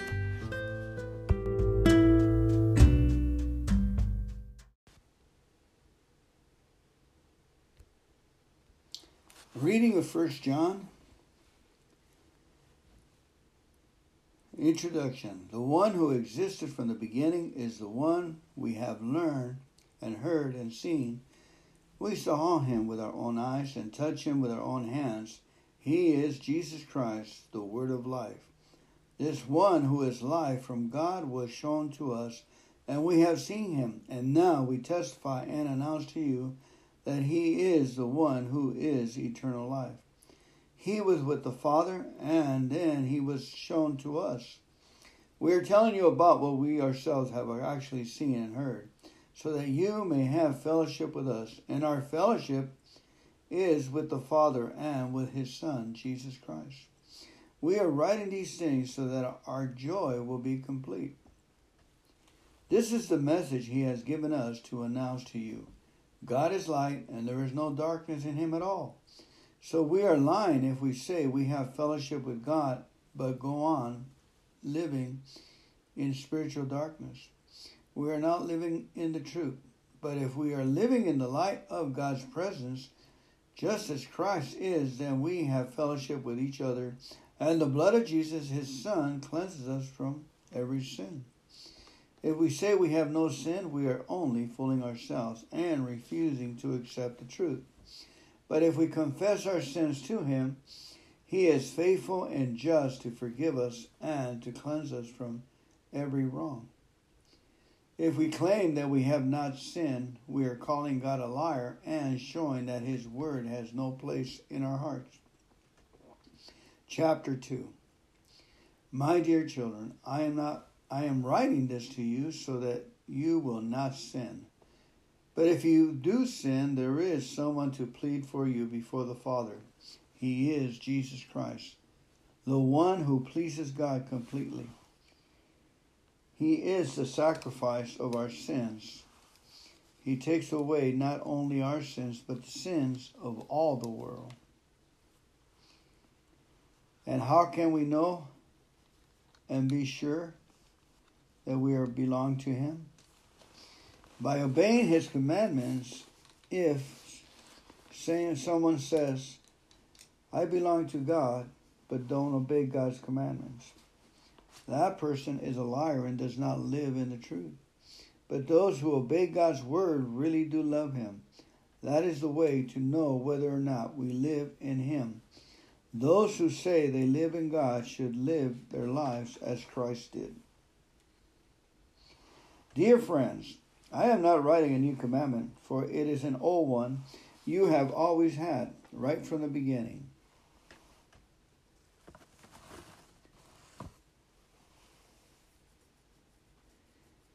This commandment to love one another is the same message you heard before, yet it is also new. This commandment is true in Christ and is true among you, because the darkness is disappearing and the true light is already shining. If anyone says, I am living in the light, but hates a Christian brother or sister, that person is still living in darkness. Anyone who loves other Christians is living in the light and does not cause anyone to stumble. Anyone who hates a Christian brother or sister is living and walking in darkness. Such a person is lost, having been blinded by the darkness. I am writing to you, my dear children, because your sins have been forgiven because of Jesus. I am writing to you who are mature because you know Christ, the one who is from the beginning. I am writing to you who are young because you have won your battle with Satan. I have written to you, children, because you have known the Father. I have written to you who are mature because you know Christ, the one who is from the beginning. I have written to you who are young because you are strong with God's word living in your hearts, and you have won your battle with Satan. Stop loving this evil world and all that it offers you, for when you love the world, you show that you do not have the love of the Father in you. For the world offers only the lust for physical pleasure, the lust for everything we see, and pride in our possessions. These are not from the Father. They are from the evil world, and this world is fading away, along with everything it craves. But if you do the will of God, you will live forever. Dear children, the last hour is here. Yet you have heard that the Antichrist is coming, and already many such Antichrists have appeared. From this we know that the end of the world has come. These people left our churches because they never really belonged with us. Otherwise, they would have stayed with us. When they left, it proved that they do not belong to us. But you are not like that, for the Holy Spirit has come upon you, and all you know the truth, and all of you know the truth. So I am writing to you not because you don't know the truth, but because you know the difference between truth and falsehood. And who is the great liar? The one who says that Jesus is not the Christ. Such people are Antichrist, for they have denied the Father and the Son. Anyone who denies the Son does not have the Father either, but anyone who confesses the Son has the Father also. So you must remain faithful to what you have been taught from the beginning. If you do, you will continue to live in fellowship with the Son and with the Father. And in the fellowship we enjoy the eternal life He promised us. I have written these things to you because you need to be aware of those who want to lead you astray. But you have received the Holy Spirit, and He lives within you, so you don't need anyone to teach you what is true. For the Spirit teaches you all things, and what He teaches is true. It is not a lie, so continue in what He has taught you, and continue to live in Christ. And now, dear children, continue to live in fellowship with Christ, so that when He returns, you will be full of courage, and not shrink back from Him in shame. Since we know that God is always right, we also know that all who do what is right are His children. Chapter 3. See how very much our Heavenly Father loves us, for He allows us to be called His children, and we really are. But the people who belong to this world don't know God, so they don't understand that we are His children. Yes, dear friends, we are already God's children, and we can't even imagine what we will be like when Christ returns. But we do know that when He comes, we will be like Him, for we will see Him as He really is. And all who believe this will keep themselves pure, just as Christ is pure. Those who sin are opposed to the law of God, for all sin opposes the law of God. And you know that Jesus came to take away our sins, for there is no sin in Him. So if we continue to live in Him, we won't sin either. But those who keep on sinning have never known Him or understood who He is. Dear children, don't let anyone deceive you about this. When people do what is right, it is because they are righteous, even as Christ is righteous. But when people keep on sinning, it shows they belong to the devil, who has been sinning since the beginning. But the Son of God came to destroy these works of the devil. Those who have been born into God's family do not sin, because God's life is in them. So they can't keep on sinning, because they have been born of God. So now we can tell who are children of God and who are children of the devil. Anyone who does not obey God's commands and does not love other Christians does not belong to God. This is the message we have heard from the beginning. We should love one another. We must not be like Cain, who belonged to the evil one, and kill his brother. And why did he kill him? Because Cain had been doing that what was evil, and his brother had been doing that what was right. So don't be surprised, dear brothers and sisters, if the world hates you.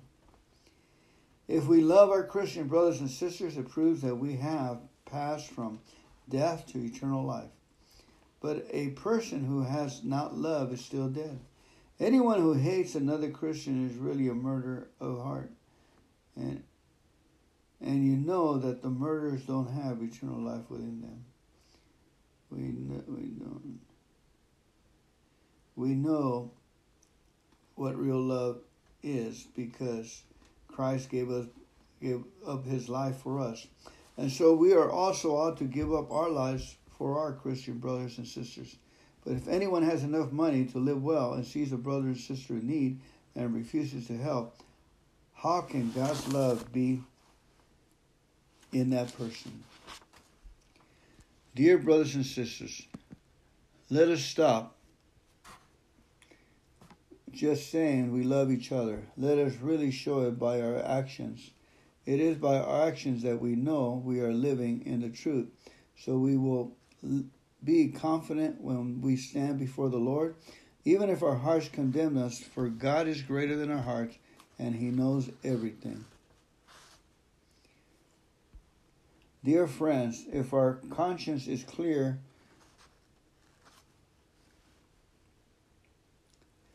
if our conscience is clear, we can come to God with bold confidence, and we will receive whatever we request because we obey him and do the things that please him. And this is the commandment. We must believe in the name of his Son, Jesus Christ, and love one another just as he commanded us. Those who obey God's commands live in fellowship with him, and he with them, and we know he lives in us because the Holy Spirit lives in us. Thank you.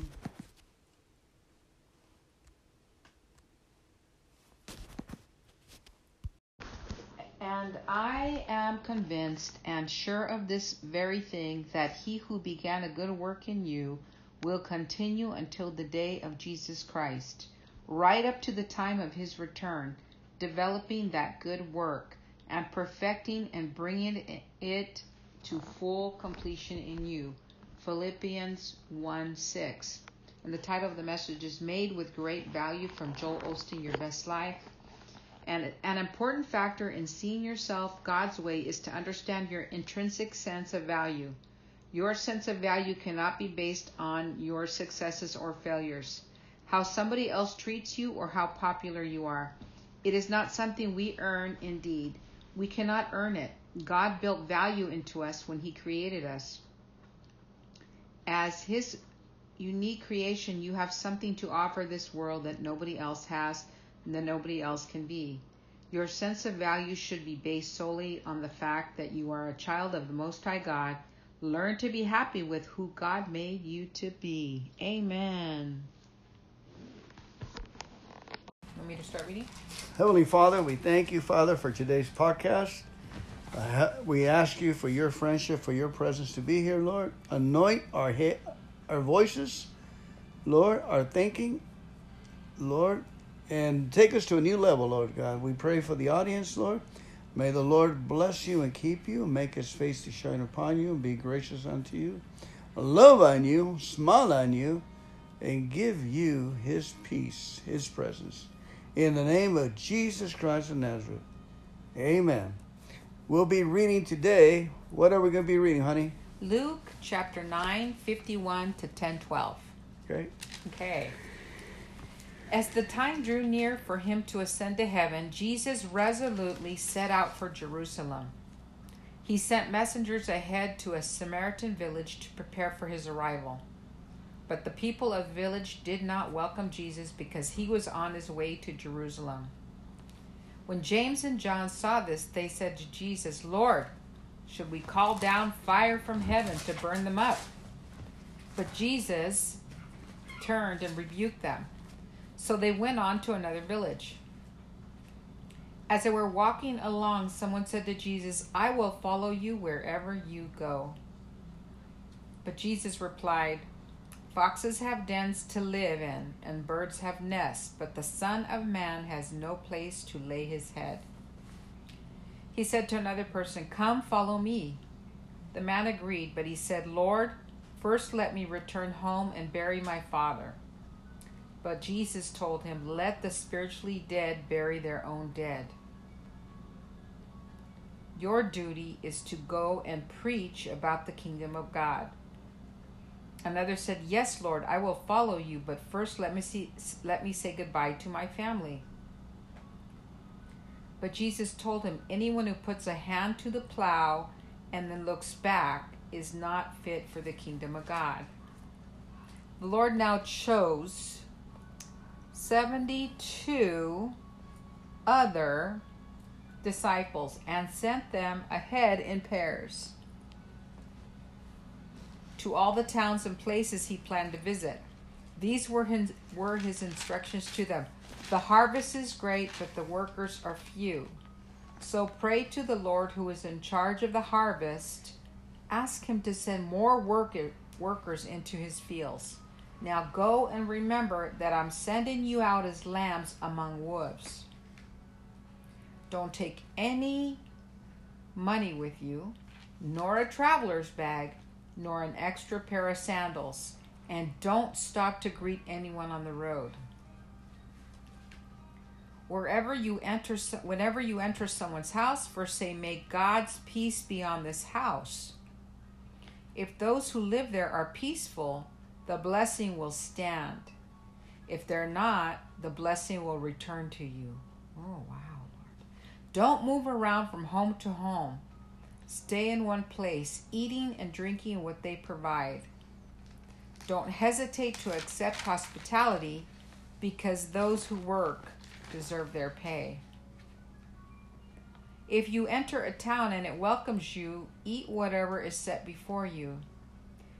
Heal the sick and tell them the kingdom of God is near you now. But if a town refuses to welcome you, go out into its streets and say, 'We wipe even the dust of your town from our feet to show that we have abandoned you to your fate. And know this, the kingdom of God is near.'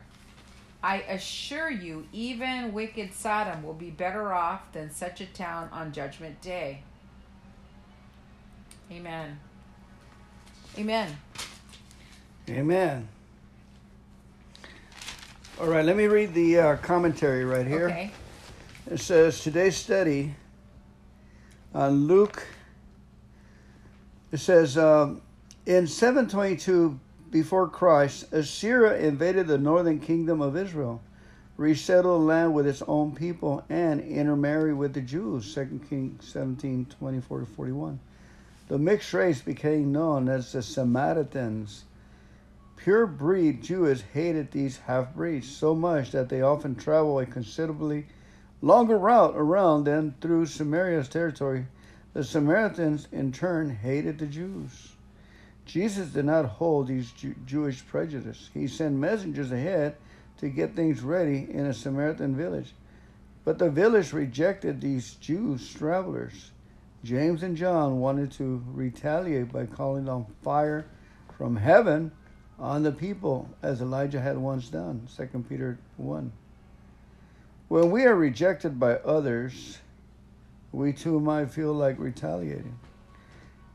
It might seem like justice in our own eyes, but we must remember that judgment belongs to God. We should not extend him to use his power. We should not expect him to use his power to execute our personal vendettas. Amen. The Lord will give justice to his people. Amen. Deuteronomy 32:36. The Lord promises, I will take revenge. I will pay them back.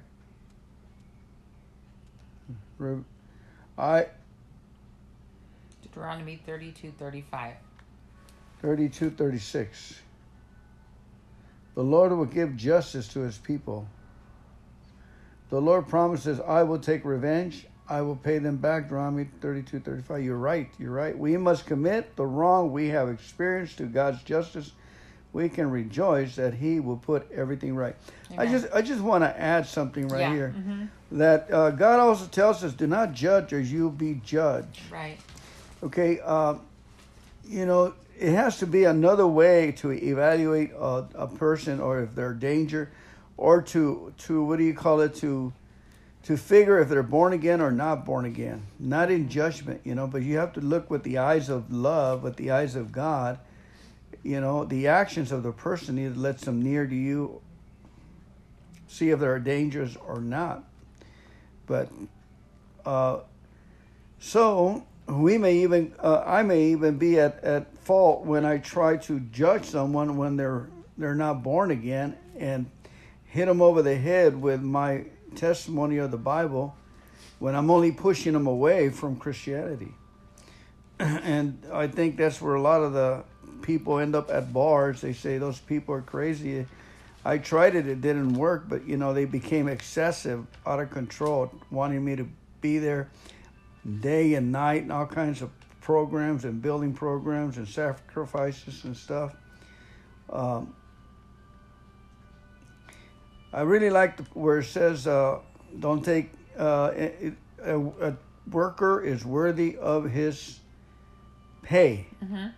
So don't hesitate to accept hospitality. Sometimes a lot of prideful Christians can't accept a gift from somebody or payment or something. You know, they get so holy, they don't associate with people. Anyway, I'm on the wrong subject, but no. What I'm trying to say is that a lot of us are grown up with judgments unaccounted for. We judge too much, and we judge our own selves. So we have to ask God to go back and forgive us for our judgments. That's all I got. Okay. One thing I was wondering is in 961 or 961.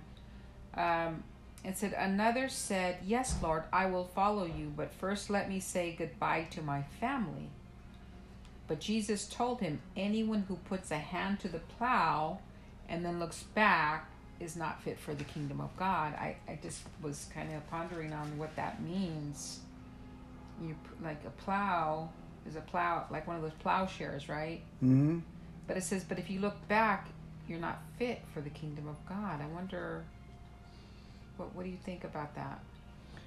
I think a lot of us are doubt that we've been saved, and we're trying to get saved all over again. And God keeps demonstrating His love and His acceptance to us, and we need more signs to be 100% complete that we're headed that way. But it says he wanted to just say goodbye to his family.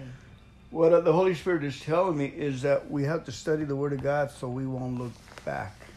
You know, if you get into the Word of God, you're going in the right direction.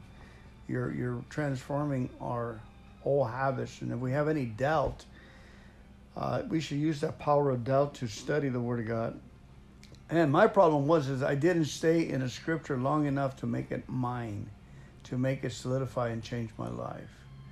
You know, you just brace the scriptures, and that was not deep enough for me not to turn the plow. But even though if I did, let's say for instance, I did mess up with the plow, I repented. It came right back. Excuse me.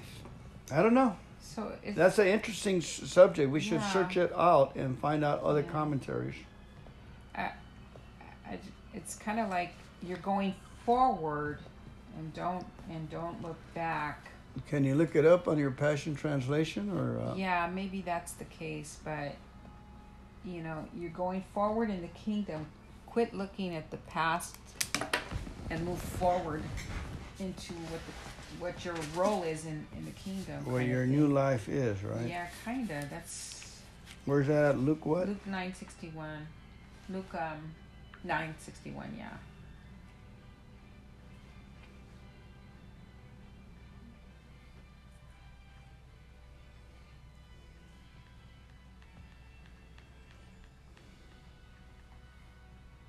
And that Luke has so many.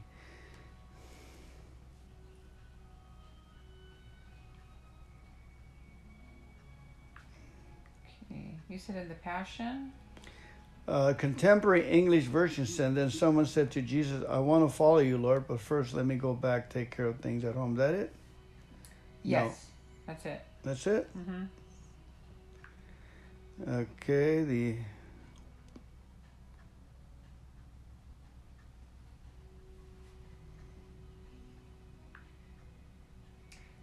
Passion says, still another said to him, Lord, I want to follow you too, but first let me go home and say goodbye to my entire family.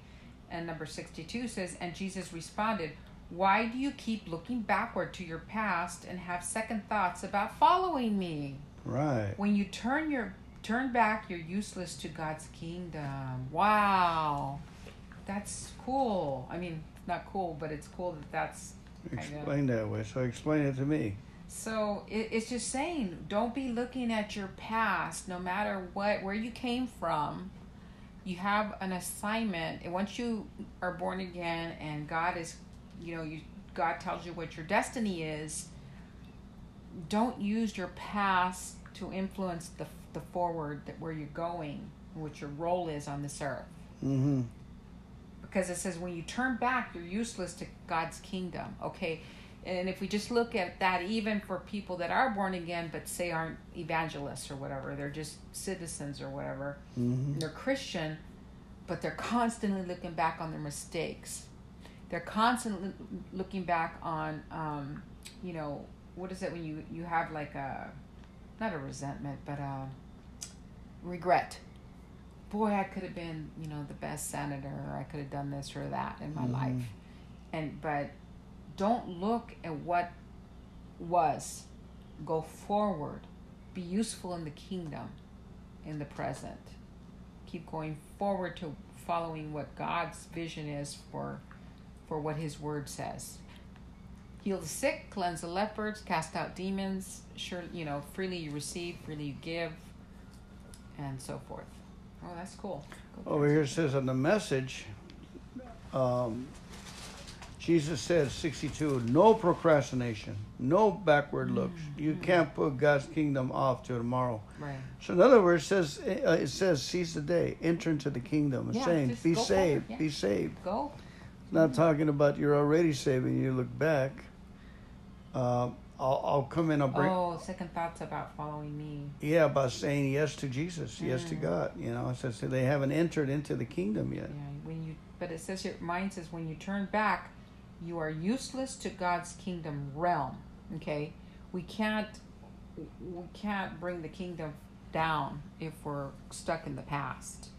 It right? just sounds like you're still going to be stuck in the past, but you're going to be born again, and then that's when you start transforming your mind.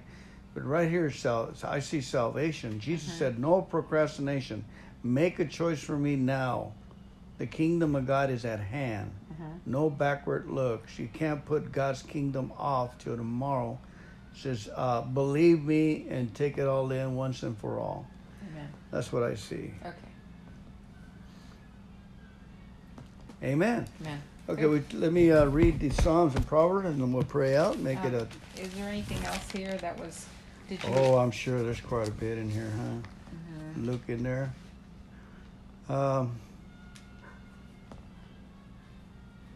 it does it does say in the preceding verse, though. I'm sorry to be beating a dead horse here, but it says, "But Jesus told him, let the spiritually dead bury their own dead." When the guy wanted to bury his father, he said, "Your duty is to go and preach about the kingdom of God."